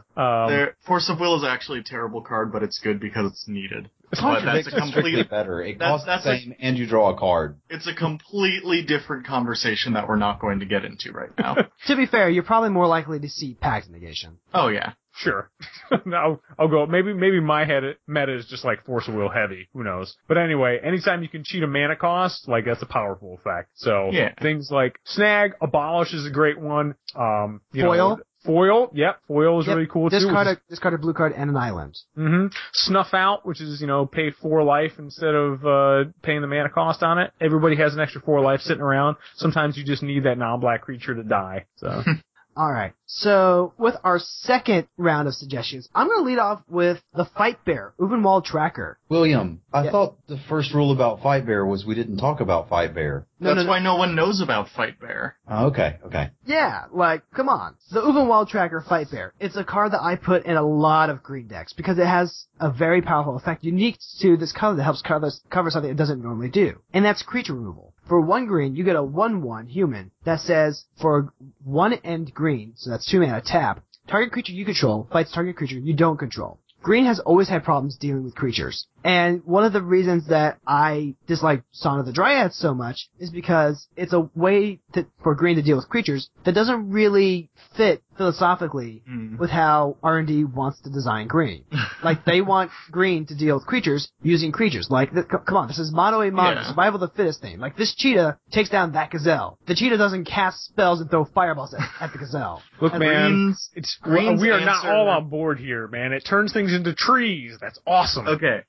So Green's answers to creatures are bigger creatures. That is the primary takeaway here. Right. And you would rather see Lignify reprinted than Song of the Dryads existing. Right, because at least it's taking advantage of the fact that there's a mistake already made, and we're not going to make new ones. But does your play group call that turn to log, or is that just mine? I call it turn to log. Okay, that's awesome. For listeners who don't know, Lignify is a really sweet enchantment. It's an enchant creature for 1 and a green. Enchanted creature is a 0/4 tree folk with no other abilities. So this I is supposed to be believe- my tech segment, right? I know. I'm just adding in another No, green it's good. answer I to mean, we're doing this creatures. segment for new players, right? Like, it's a good thing Yeah. to play Reddit off for people who don't know. Yeah, it shrinks it into a 0/4, and it makes them lose all of their abilities. Now that the tuck rule is gone, it's a really good way to deal with commanders. Mm-hmm. It is. But what I like about Fight Overwall Tracker is that not only does it deal with creatures in a way that green is supposed to be able to do it, it's reusable. Like every round, you just go, fight, fight, fight, fight. And as long as you have the bigger thing, you're just wiping the board. Even better, you can use stuff like Death Touch or to just keep sniping things. Like, I put it in Farika so that for 4 mana, I can just go kill a thing. Oh yeah, I remember in Standard actually with Predator Ooze. Yeah. Making Ulvenwald Tracker make the ooze fight things that it could kill, and then it gets bigger, and then you would just attack with it. It was so sweet. Yep. It's also great in just, like, it's another mainstay in my Atarka deck, because the red spells aren't going to be that good until I can ramp up to enough to where Common Storm actually does wipe the board. So Yeah. until then, I'm just going to have to fight dragons with dragons. Or if you're using something with, like, Carador or the Golgari deck, you can go ahead and use it as also a pseudo-sack effect. Like, okay, our things will kill each other. Okay, I'm okay with that. Are you okay with that? Because I am. So, Clay, what's your second round? I think Mark had one more thing to say on that subject. Did you, Mark? Oh, my thing was, I know in my heart of hearts, I know this to be true, that Ulvenwald Tracker is just strictly better than Arena. But it's, like, if in any deck that wants, like, Ulvenwald Tracker, you should probably just throw Arena in there too, man. Come on. You know? It's pretty sweet. Arena is a land that says 3 tap. Tap target creature you control and target creature of an opponent's choice that he or she controls. Those creatures fight each other. And yeah, that last part of an opponent's choice means you're Yeah. always fighting the Mana Dork. But whatever, you're beating the holy hell out of that Mana Dork. So, you know, I think it's all good, man. Yeah. Alright, my second set of cards, I'm going to call second chance cards. Basically cards that help do things beyond what they originally are for. Like, this can easily be things with flashback, like, Think Twice, or Forbidden Alchemy, or Ancient Grudge. Things that you can use twice. This also goes with a card that we mentioned earlier, Life from the Loam, which is a stupidly powerful card that people often forget about. It costs 1 and a green. Return up to 3 target land cards from your graveyard to your hand. Dredge 3. Dredge is a mechanic, an ability, that if you would draw a card, you can instead put that many cards from the top of your library into your graveyard. So, Dredge 3, you would put the top 3, and then you would return this card, in this case Life from the Loam, from your graveyard to your hand, to be able to cast it later and reuse it. The best thing about Life from the Loam, though, is that if you put lands into your graveyard using its dredge, you just cast it and get them back.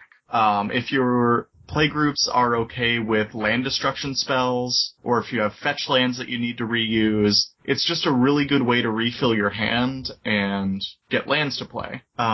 The other two, I am being a green junkie right now, because green traditionally has had the best effects for getting cards back from the graveyard. Regrowth, which is just 1 and a green sorcery, return target card from your graveyard to your hand, and Eternal Witness, which has that text when it enters the battlefield, and is a 2/1 for 1 green, are incredibly versatile and powerful cards that you should never forget exist and should never underestimate, because being able to buy back a card... Oh yeah, buyback mechanic too. Anything with buyback, late game, like Shatterstorm? Let's see. Or not Shatterstorm, Shattering Pulse. 1 in a red, instant, destroy target artifact, buyback 3. With buyback, if you pay its buyback cost when you cast it, you return it to your hand instead of putting it into your graveyard. So it's 3/1 red, so 5 mana total, destroy target artifact at instant speed, and you get Shattering Pulse back. Love that card. It's strong. Anything that has reusable value is really sweet in this format, especially if it's some sort of removal or some sort of way to get value. Some sort of engine card like Life from the Loam. Anything with dredge, if you're using your graveyard as a resource with these cards, the power is just insane, and it's something that people should be aware of existing. As we speak, I'm going online to buy more copies of Moment's Peace. So, that card is just the nuts. And I don't know why I forgot about it. since like last time, Will, you mentioned it like last time. I'm like, I totally forgot that card existed, and that card's amazing. So It's a fog with flashback. Yep. It's cool. it's pretty good. All right. So what do you got for us, Mark? All right, so my next set of, I guess, my cycle of cards, I guess, is actually a cycle of cards. It's just cheap mana fixing lands that come into play untapped. Like, I think if you're looking to juice up your deck, but you don't want to spend $1 million on it, I mean, you can buy dual lands, and dual lands are just probably the best lands in the format, but they're also the most expensive ones. So, I like to spend money on my hobbies, but I don't like to spend all my money on my hobbies. And like lands that come into play untapped are powerful, like especially dual lands that do that, or something that will give you, access to the colors you need, but don't make you wait a turn. There's nothing wrong with the bounce lands. There's nothing wrong with, even a lot of the great color fixing that came in the cons block. Like that's great. But sometimes you just need it to come out a little bit faster. So I'm not going to go over all these. I just I'm just going to call out some of the names of the cycles, and I put links in the show notes, for people who aren't familiar with the cycle names. Like if you're a newer player and don't know what pain lands or check lands or tainted lands are, etc. They're just cycles of dual land cards, dual colors that came out. Either if the pain lands, they tap for one colorless, or if you need, one of two colors, they'll take one damage. And you'll still get the same effect. It's kind of like a City of Brass, but only for a pair of colors. Check lands, tainted lands, etc. I call them the signet lands from Odyssey. They work just like signets. You pay 1 mana, tap, and you get 2 different colors out of it. The layers, I feel like I really like layers. I might be the only person for this, but layers are like bounce lands, but they come into play untapped, and they have 3 colors of some of the old like Rith the Awakener dragons, like that cycle. So they'll come into play. You tap a land and then you can bounce a tapped land back to your hand. It's fine. You'll essentially get the same amount. And the last thing I'll just say for the lands is there was a cycle out of, I want to say it might have been Future Sight, Graven Cairns, Nimbus Maze, and River of Tears. Yeah. Yeah, Graven the future lands. And there are 2 more, but they're really expensive. Horizon Canopy and Grove of the Burn Willows. Yeah. So we're just going to forget those exist for now. Yeah, those things are just ridiculously expensive. So whatever. Like Graven Cairns has been reprinted before. But Nimbus Maze and River of Tears are pretty sweet, especially because like blue white and blue black are usually some of the most expensive dual lands you'll find. And Nimbus Maze and River of Tears are both right around like $5, and they just require you to have like a plains, or they require you to have, like, if you want to make blue, you have to have a plains out. If you want to make white, you have to have an island out, Same thing with River of Tears, just swap the lands. They're really good, and again, they come in on River of Tears is weird and different, but it's still fun. Can I just say that that the Future Sight Graven Cairns is the only Graven Cairns that you should be playing? Oh, yes. Absolutely. Yeah.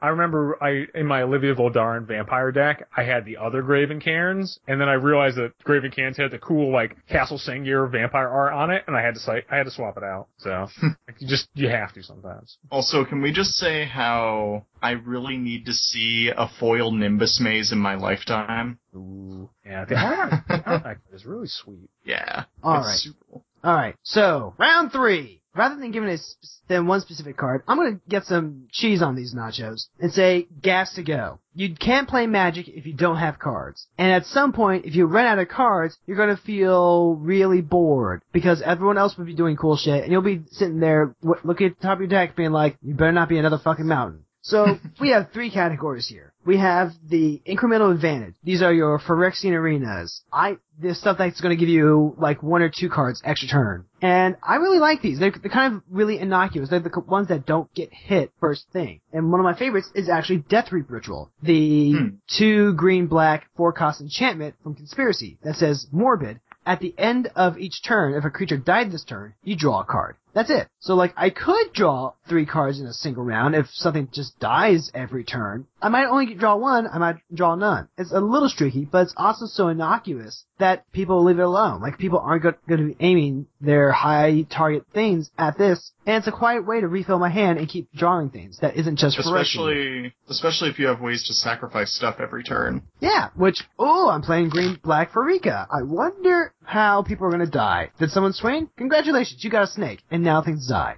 It's fantastic. There's, with Scribe becoming an evergreen keyword, we have a lot more tools. Shadows of the Past is a card that I'm really excited about because it's a 2-mana enchantment that says whenever any creature dies, you get to scry 1. Like, there's some bonus text where it says, like, if you pay 5 mana or something, you get to gain 2 life and everyone else lose 2. That's not the important part. The important part is that you get to scry 1 every time something dies. Card filtering is incredibly important. I put the Scryfish in blue decks that need early blockers and more card filtering, like my blue-black deck or my Azami Draw deck. Like, Azami draws a lot of cards, but I still need early card filtering to make sure I hit those lands. And then the third category is just your massive draw. This is just, hey, we need a full cartridge to reload. Let's go ahead and get this done in one go. I play Promise of Power in Kalia because for 5 mana and 5 life, I get to draw 5 cards. That's almost a full grip. Blue Sun Zenith, Stroke of Genius, those are some of my favorite. And Stroke of Genius and Blue Sun Zenith even come in the pre-con deck. You just don't do anything. You pass your turn. You wait till the guy before you's done, and then you go tap out, draw maximum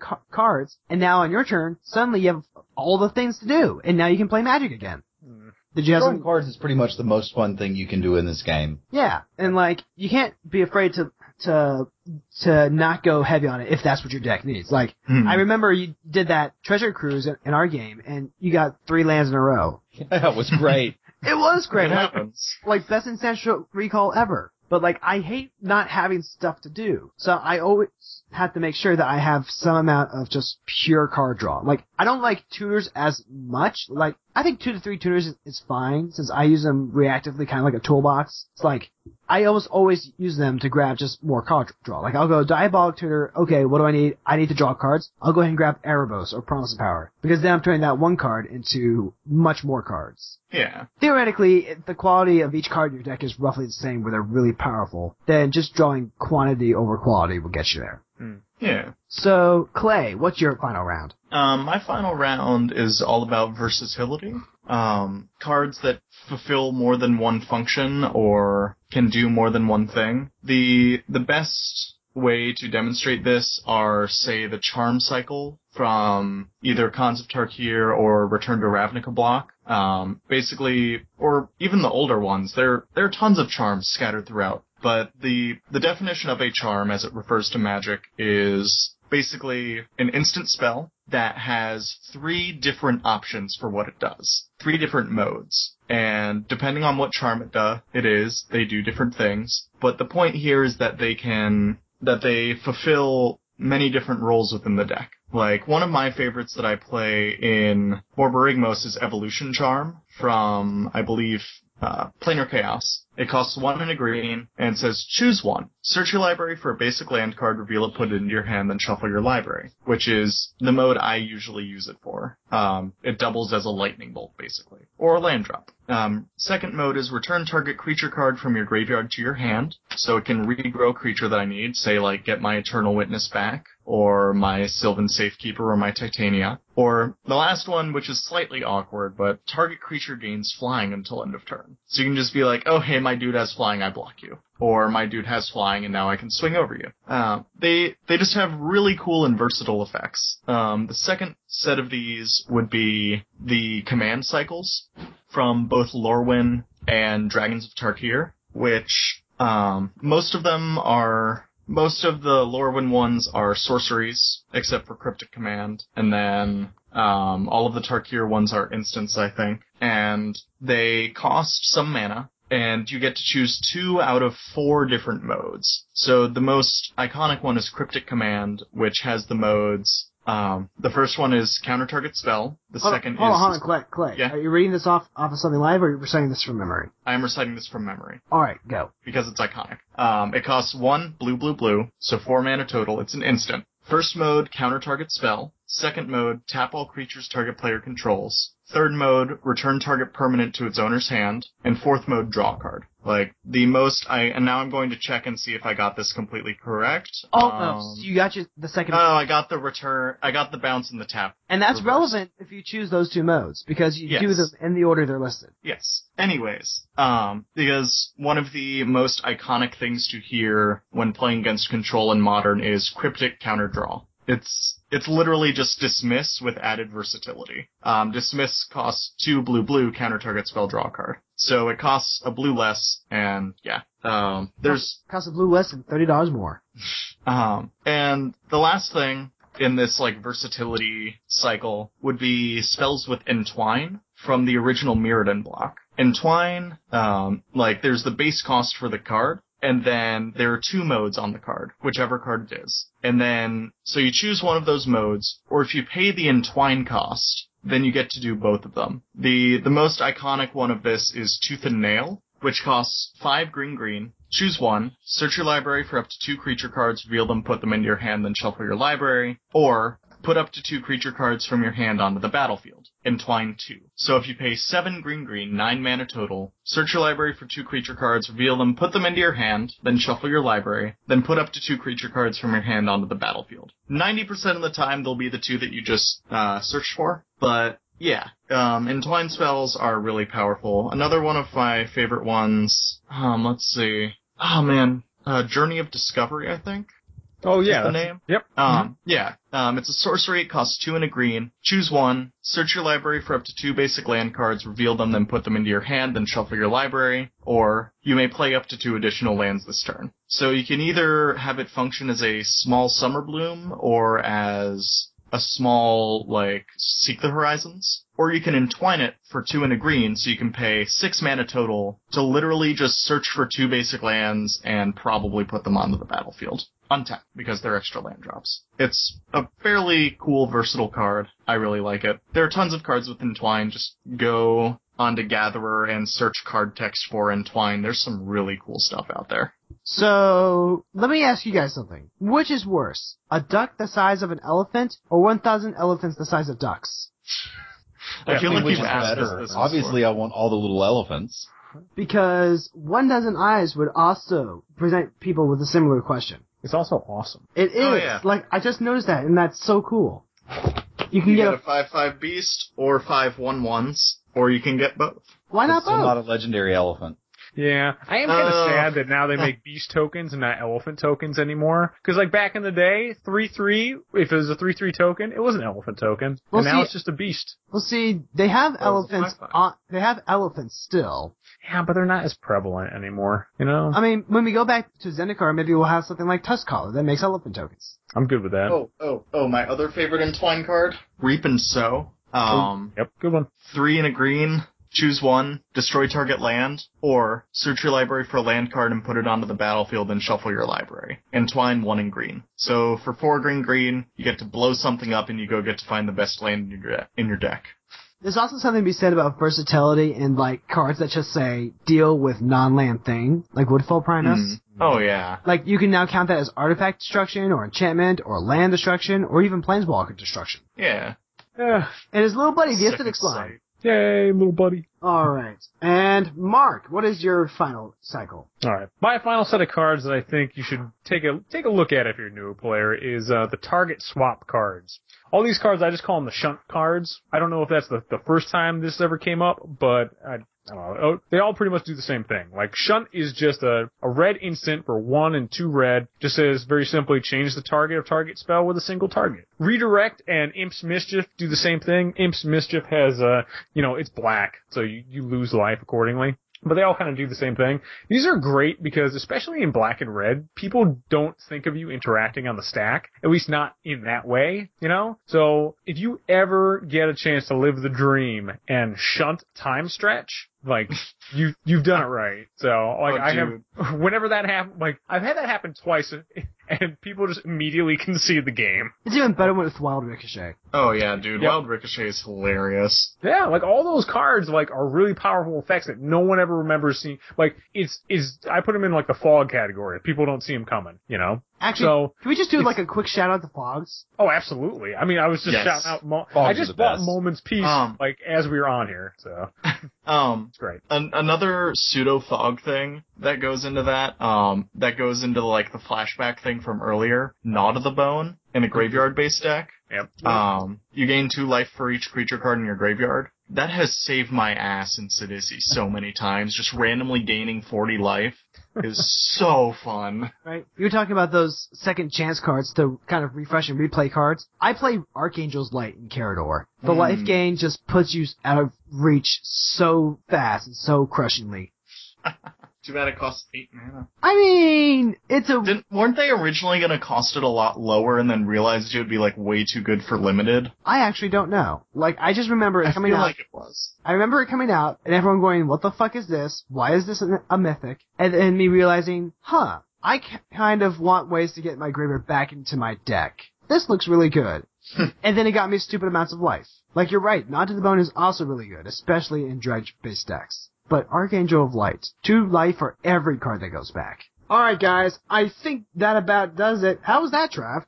That was awesome, dude. I really appreciate you guys having me on here. I feel like I've learned a lot and hopefully not been too much of a noob in the cast. Nah, dude. No, not at all, man. No, we're always happy to induct people into the cult of Commander. Consider me inducted. Alright, the Kool-Aid's right over there. Excellent. Alright, and of course we'll have the show notes up with our episode posting in case you guys want to go ahead and check these cards out for yourselves, or you just kind of forgot some stuff. But of course, our technology segment is done, and you know what that means. It's time for us to take this to our outro.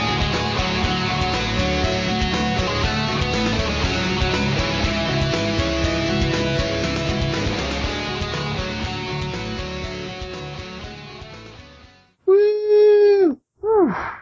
Okay then. Any tomfoolery before we do sign-offs? No? Alright. Yeah. I don't think so. Alright. Well, Tom isn't My here. cat bit me. What?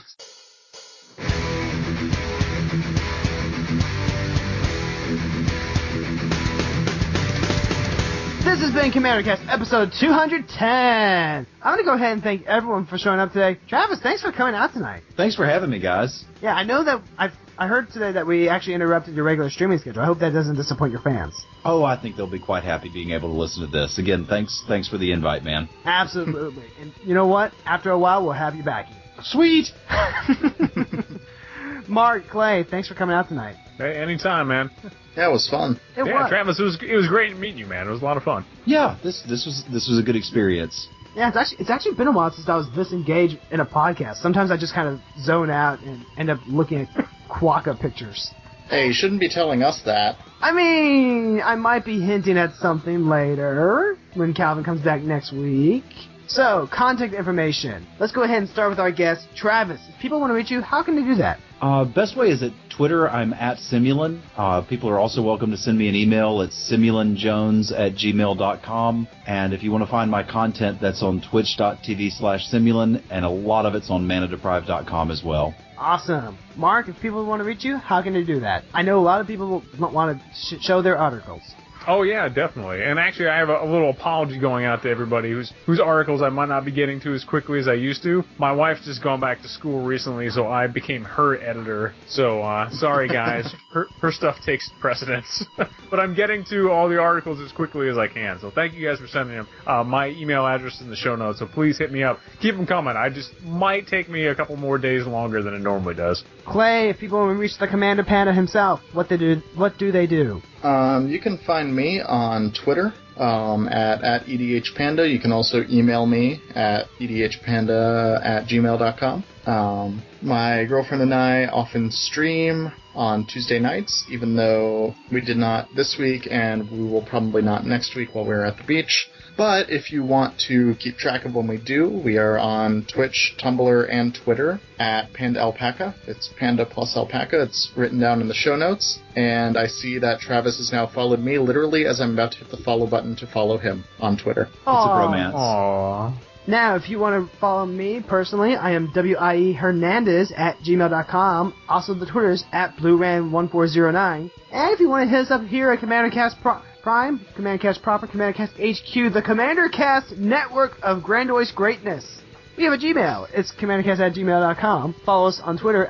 We're at CommanderCast. We also have a Facebook page manned by Judson and Calvin.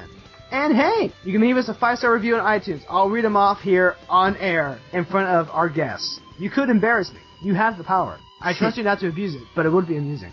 Thanks to everyone who contributes to our website. You're fantastic people. And hey, if you want to join us, go ahead and send us an email. Let us know what your idea is. I'm always happy to listen to people who want to start out and make stuff. Music for our show is the X Meets Heavy Metal series by 331 E-Rock. Support him on Patreon. We'll see you next week with more community, strategy, and technology. Until then, let's get it!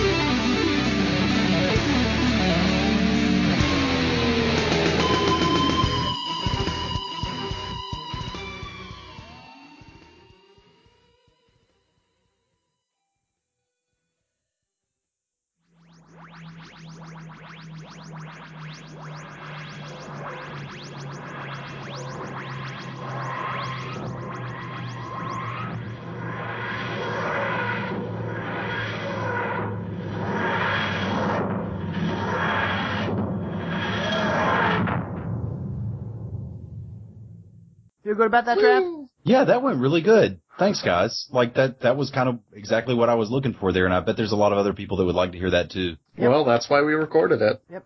Nice. I was a little worried about this because we had done something similar when we had Manapool, Mike, and Brian on earlier when we talked about deck building and stuff like that. But I really love what we've come up with so far. Let's go ahead and finish strong, boys. And that's a wrap. And now it's time for us to have post-game dangly bits. Dangles. I can't believe I still haven't gotten around to watching Psycho-Pass. Man, I know, I haven't either. Since my student recommended that, like, I see it on, like, my Netflix queue, and I just usually click on something else. I feel bad when I do it. I mean, my excuse is that Ashley has this whole really nice entertainment center thing, and she has the actual DVDs. Mm-hmm. So we're just gonna end up watching it in her house. And we came close last time when Amazon Prime content, we couldn't get to episode 2, Attack of the Clones. Mm-hmm. But then again, we decided, well, but we also have The Devil's a Part-Timer, and we have it dubbed. And we haven't seen the dub yet. Yeah, so... Yeah, no, I feel the same way, man. I mean, like I said before, I'm trying to get back into Standalone Complex, but every time I watch, like my wife and I just have the one big TV in our bedroom, so whenever I go to watch Standalone Complex, she always comes in and she's like, would you rather watch, like, this show instead? I'm like, oh, alright. So, cause, I mean, as good as she is, you know, she sat through Akira, I'm never getting her to sit through Standalone Complex. Like, that's just not a thing that's gonna happen. So. I can't imagine trying to explain Standalone. I have never attempted to explain Standalone Complex because, yeah. It's a thing. I mean, hey, whatever, man. You know, I have a buddy of mine who can run down, like, I still can't understand Dragon Ball Z, so I will take Standalone Complex over Dragon Ball Z. Like, I respect Dragon Ball Z, it does its thing over there, but I just don't understand, so. You know, it's so awesome that we're finally reaching that age where the age groups are marketable for these kinds of things. Like, Yu-Gi-Oh! Has a movie coming out that's a continuation of the original series next year. Like, that's a series, like, we've gone through 5 generations of Yu-Gi-Oh! Already. Like, it was some hot shit when they were doing the 10th anniversary movie. It's like, yeah, we'll bring together all 3 protagonists of the 3 different generations, and they'll do a tag team against the villain, and it was awesome. I'm so old. Yep.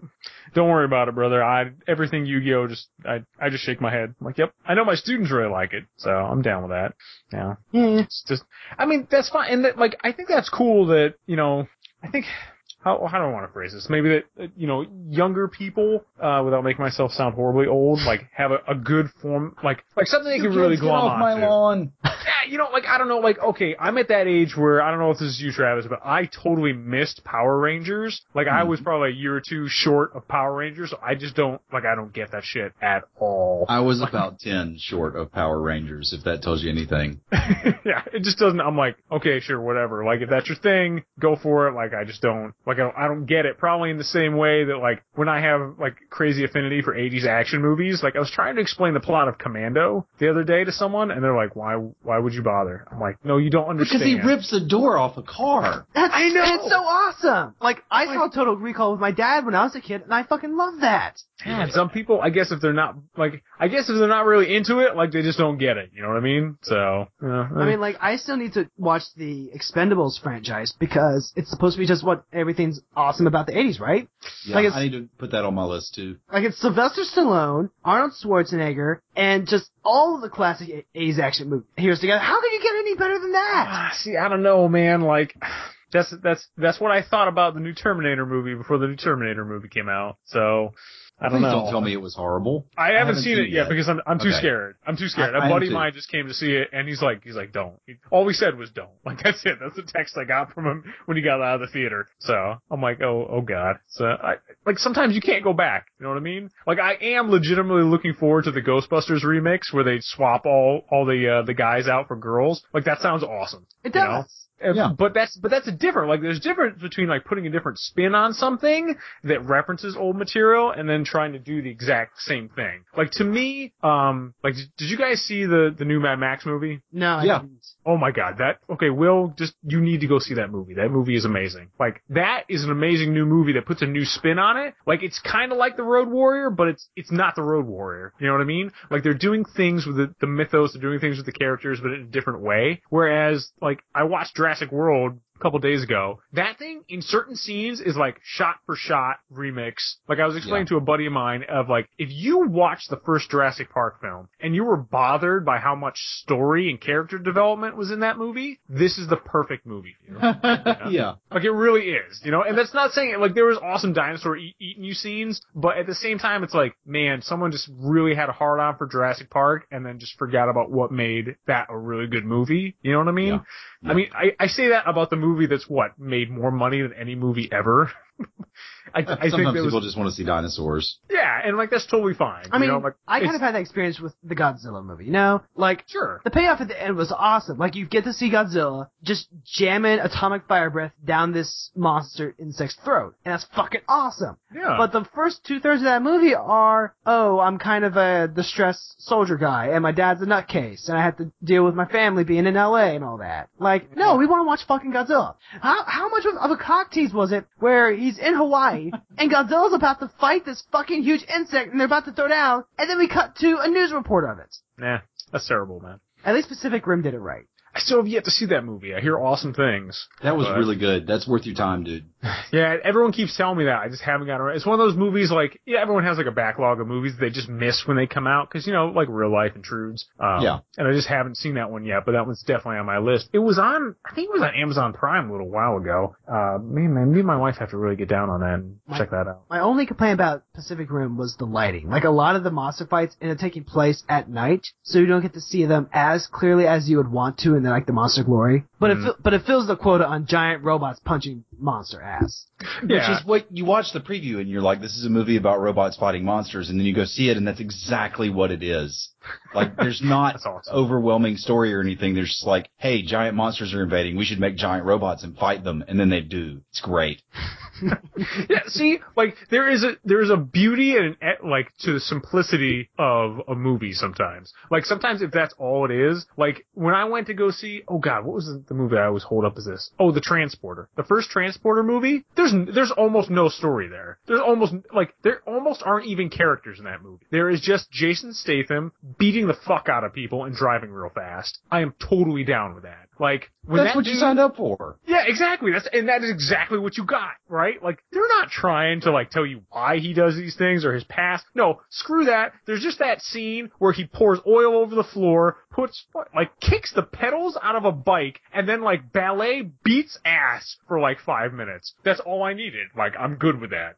Like, I used to have an English teacher who used to call it his Top Gun theory of movies. Like, some movies you want to sit down and you really want a story. Sometimes you just want to see shit blow up. And like, totally fine. Like, that's what those movies are. And as long as they fulfill the I just want to see shit blow up quota, then you're fine. When you try to mix the story with the shit blowing up, like, I think that's where the problem comes in. And see, like, I don't know what was wrong with me when I was going back and watching the original Star Wars movies with Ashton. Like, the story wasn't really there. Okay. But like, for some reason, the whole awesome ass kicking stuff, like, it didn't feel like it was there either. Well, man, I mean, I think you are literally a crazy person for saying these things. But then again, like, it is impossible for me to divorce myself from the fact that I've seen those movies more times than I can count. You know what I mean? Like, to the point where I could probably recite every line of dialogue in the first 3 films. Okay, you know what? I do remember enjoying The Empire Strikes Back a lot better than A New Hope. So maybe it was just The New Hope. Empire Strikes Back is definitely the best Star Wars movie ever. Like, I think that's indisputable. Yes, yeah, like, okay.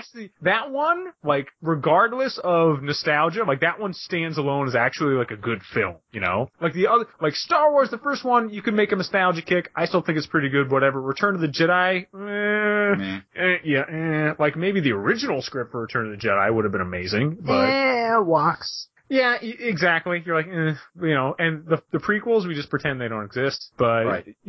I mean, like, I think the Sith one, like, I like watching, I kind of like hate watching the first 3 movies, especially for, like, the incredibly forced love story between Anakin and Padme. Like, it's so bad. bad between, like, Jesus, man, like, that actress used to be one of my favorite actresses, and she still is, like, really good. Like, Natalie Portman's an amazing actress. You would never know it from those first 3 movies.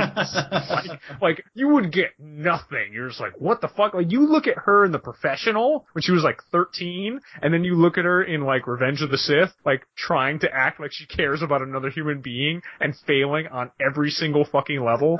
It's just hilarious to me. I don't know. Like, so I get I get things that I probably shouldn't have. Like, I always giggle when Yoda and Obi-Wan start talking about how they killed the younglings. Like, that shit just makes me laugh. Like, I'm sorry. It makes me sound like a horrible sociopath, but fucking younglings? Who the hell was in charge of that script? Fucking younglings? See, the one thing that I hate the prequel trilogy for, like, midi-chlorians, whatever. Jar Jar Binks, I was a kid when I saw that, so I liked him, whatever. Yeah, it's fine. But the one thing I can't forgive episode 3 for was how nerfed Grievous was. Like, the Star Wars Clone Wars cartoon, he was a fucking badass! Like, He this was guy, very cool. like, this That guy's Clone Wars stalking the cartoon's the roof best on Star top Wars of, like, prequel. a group of 5 or 6 Jedi, and they're cowering in fear of what this guy does. And then he shows up and he's fighting them all with, like, 3 lightsabers at once. Like, that's fucking awesome! And then, like, in 10 minutes, he's dead. Yeah, I mean, but they did the same thing with, Count Dooku, which, first of all, motherfucker, like, Dooku, you can't call a bad guy Dooku. You can't. Like, who is he gonna inspire fear in? Like, no, man, I can't, no, What? And it was Christopher Lee, man. Like, you set up Christopher Lee and then you called him Count Dookie. God, Yeah. it's terrible. But, I don't know. Like, it's funny, there's so many cool stories that are in the Star Wars universe, or could be in the Star Wars universe, but they don't go after them. Like, one of my favorite things a buddy of mine turned me on to, there's a short-lived comic called Star Wars Legacy. I think Dark Horse put it out, and it was set like 70 years in the future, or 70 or 100 years in the future, whatever it was, a while. I guess some other crazy invasion happened, and they pick up with like the descendants of the like Luke Skywalker and everything. So like Luke Skywalker's great-great-grandson is like a drug addict who like really hates the fact that all these force powers are getting in the way of his high. Like, it's fucking amazing. You're just like, oh shit, you put things in there like playing against type, and then the funny part is like you'll see Luke come in as like the blue Obi-Wan like ghost every once in a while. Like, can you not get high right now? Like, you're trying to save the galaxy. He's like, shut up, Luke. Whatever. Like, shut up, Grandpa.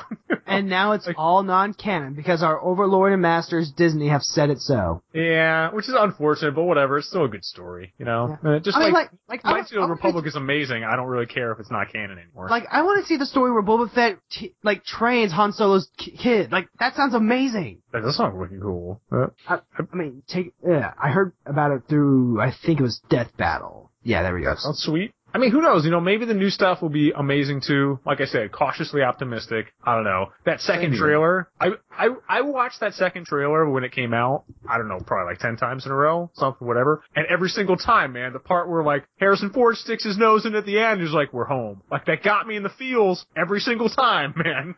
Like, I could watch that right now and it'd still get me just as much. I'm just like, God damn you for playing on my nostalgia. Can I just say how much it blew my mind to realize that, one, Mark Hamill was Luke Skywalker, because I knew him as the Joker first. Whoa. And two... That's a reversal.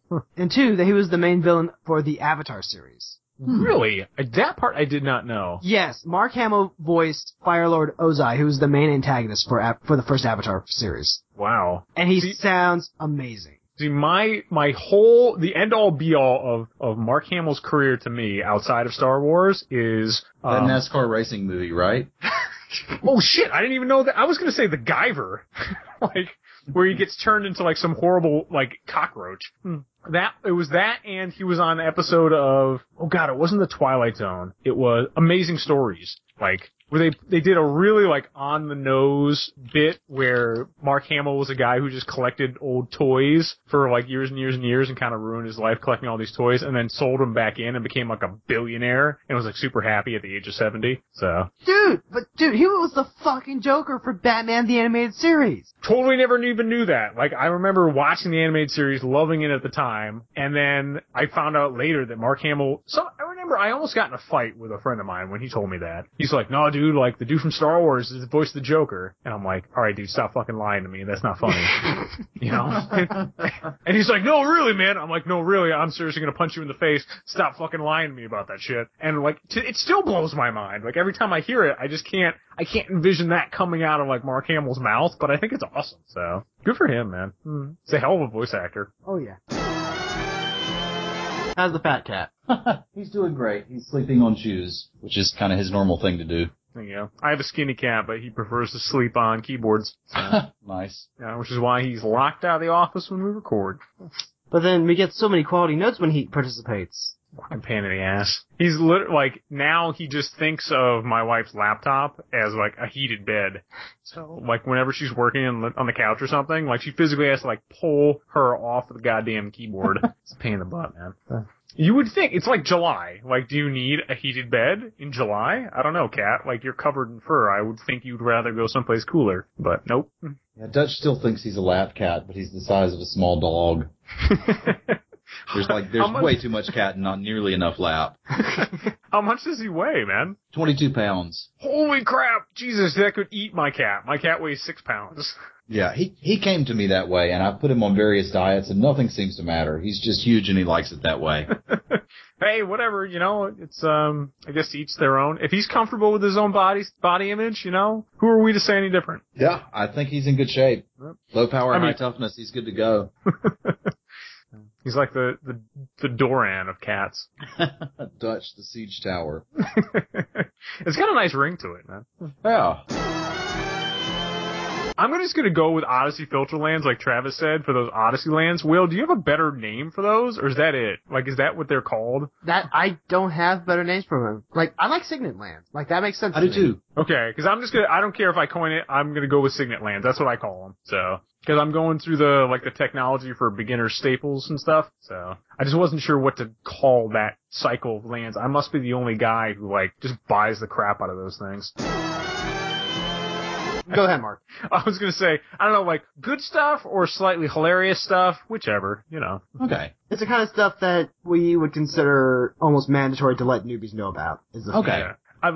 In my head, I was thinking about things I wish someone had told me, you know, when I first started building decks, and then my decks would have been so god-awful, so. Okay, so I need to really more or less listen during that part.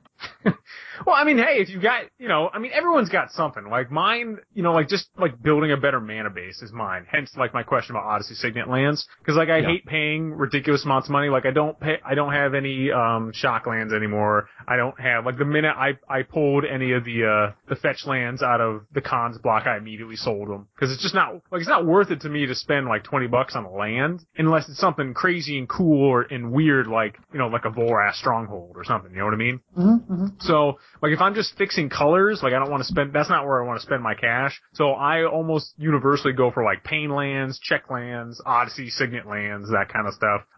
Which is it's an easier way to build up a decent mana base that doesn't come in untapped. You know what I mean? Mm-hmm. So, anyway, like, and those things, like, I didn't even know existed at first. But I think those are useful for, like, newer players. I think that's the first time I've seen them since I drafted Odyssey. Yeah, well, this would be the format for them, I guess. Yeah. They're still good. I mean, like, I run them instead of signets, because signets get blown up, but lands don't, most of the time. You know, no one's gonna waste removal on my Shadowblood Ridge, you know? They're just like, fuck it, he can have it. They are gonna ask to read it, but that's okay. So have you guys been playing a lot of Magic Origins lately? I got in one draft on release day, and I was hoping I might have some time to maybe get a quick draft in before we recorded today, since I got off work early. But then Tom put up the videos from the Roto draft, and I had to check out his commentary. Hey, you know, these things come first. I've drafted the snot out of it and then a bazillion sealed. Yeah, I usually go for sealed myself. I don't know. Tom or Travis, you're like the first person that I heard actually like sealed besides me, and like the 10 guys at my shop who play.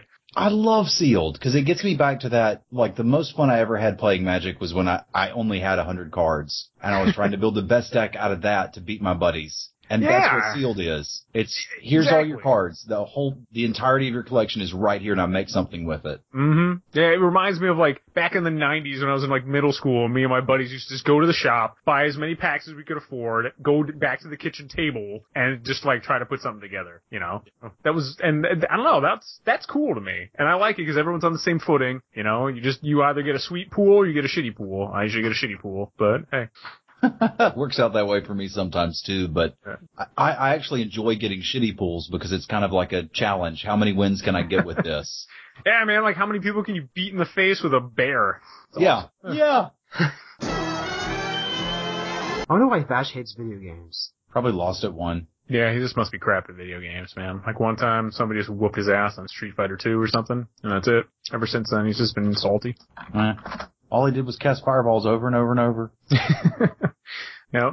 I have a buddy of mine who's like really, really, really into Street Fighter. Like the kind of guy who like buys tickets for Evo, like into Street Fighter. Wow. And he was trying to tell me about like some of the changes to the characters, and I'm like, dude, you're literally like speaking a different language right now. Like I don't give a shit that you like. I guess I don't know. He was really bummed because you just can't spam like, you know, back in the day you just keep hit and kick until Chun-Li did her crazy like 1,000 kicks to your face. I guess it's like some other move now. And I'm like, dude, I literally, don't take this the wrong way, but I could not care less about the words that are coming out of your mouth right now. Like, I love you as a person, but I don't give a shit about anything you just said in the last 10 minutes. Like, I know, like, it's alright because he, like, humors me when I talk about Magic. So we just, we have that understanding. Not really someone to talk to, more of someone to talk at. I mean, hey, you know, sometimes that happens. You know, we just, like, I think that, like, sometimes, you know, friends have just, like, subjects, you know, they just don't care about, so you just don't bring them up.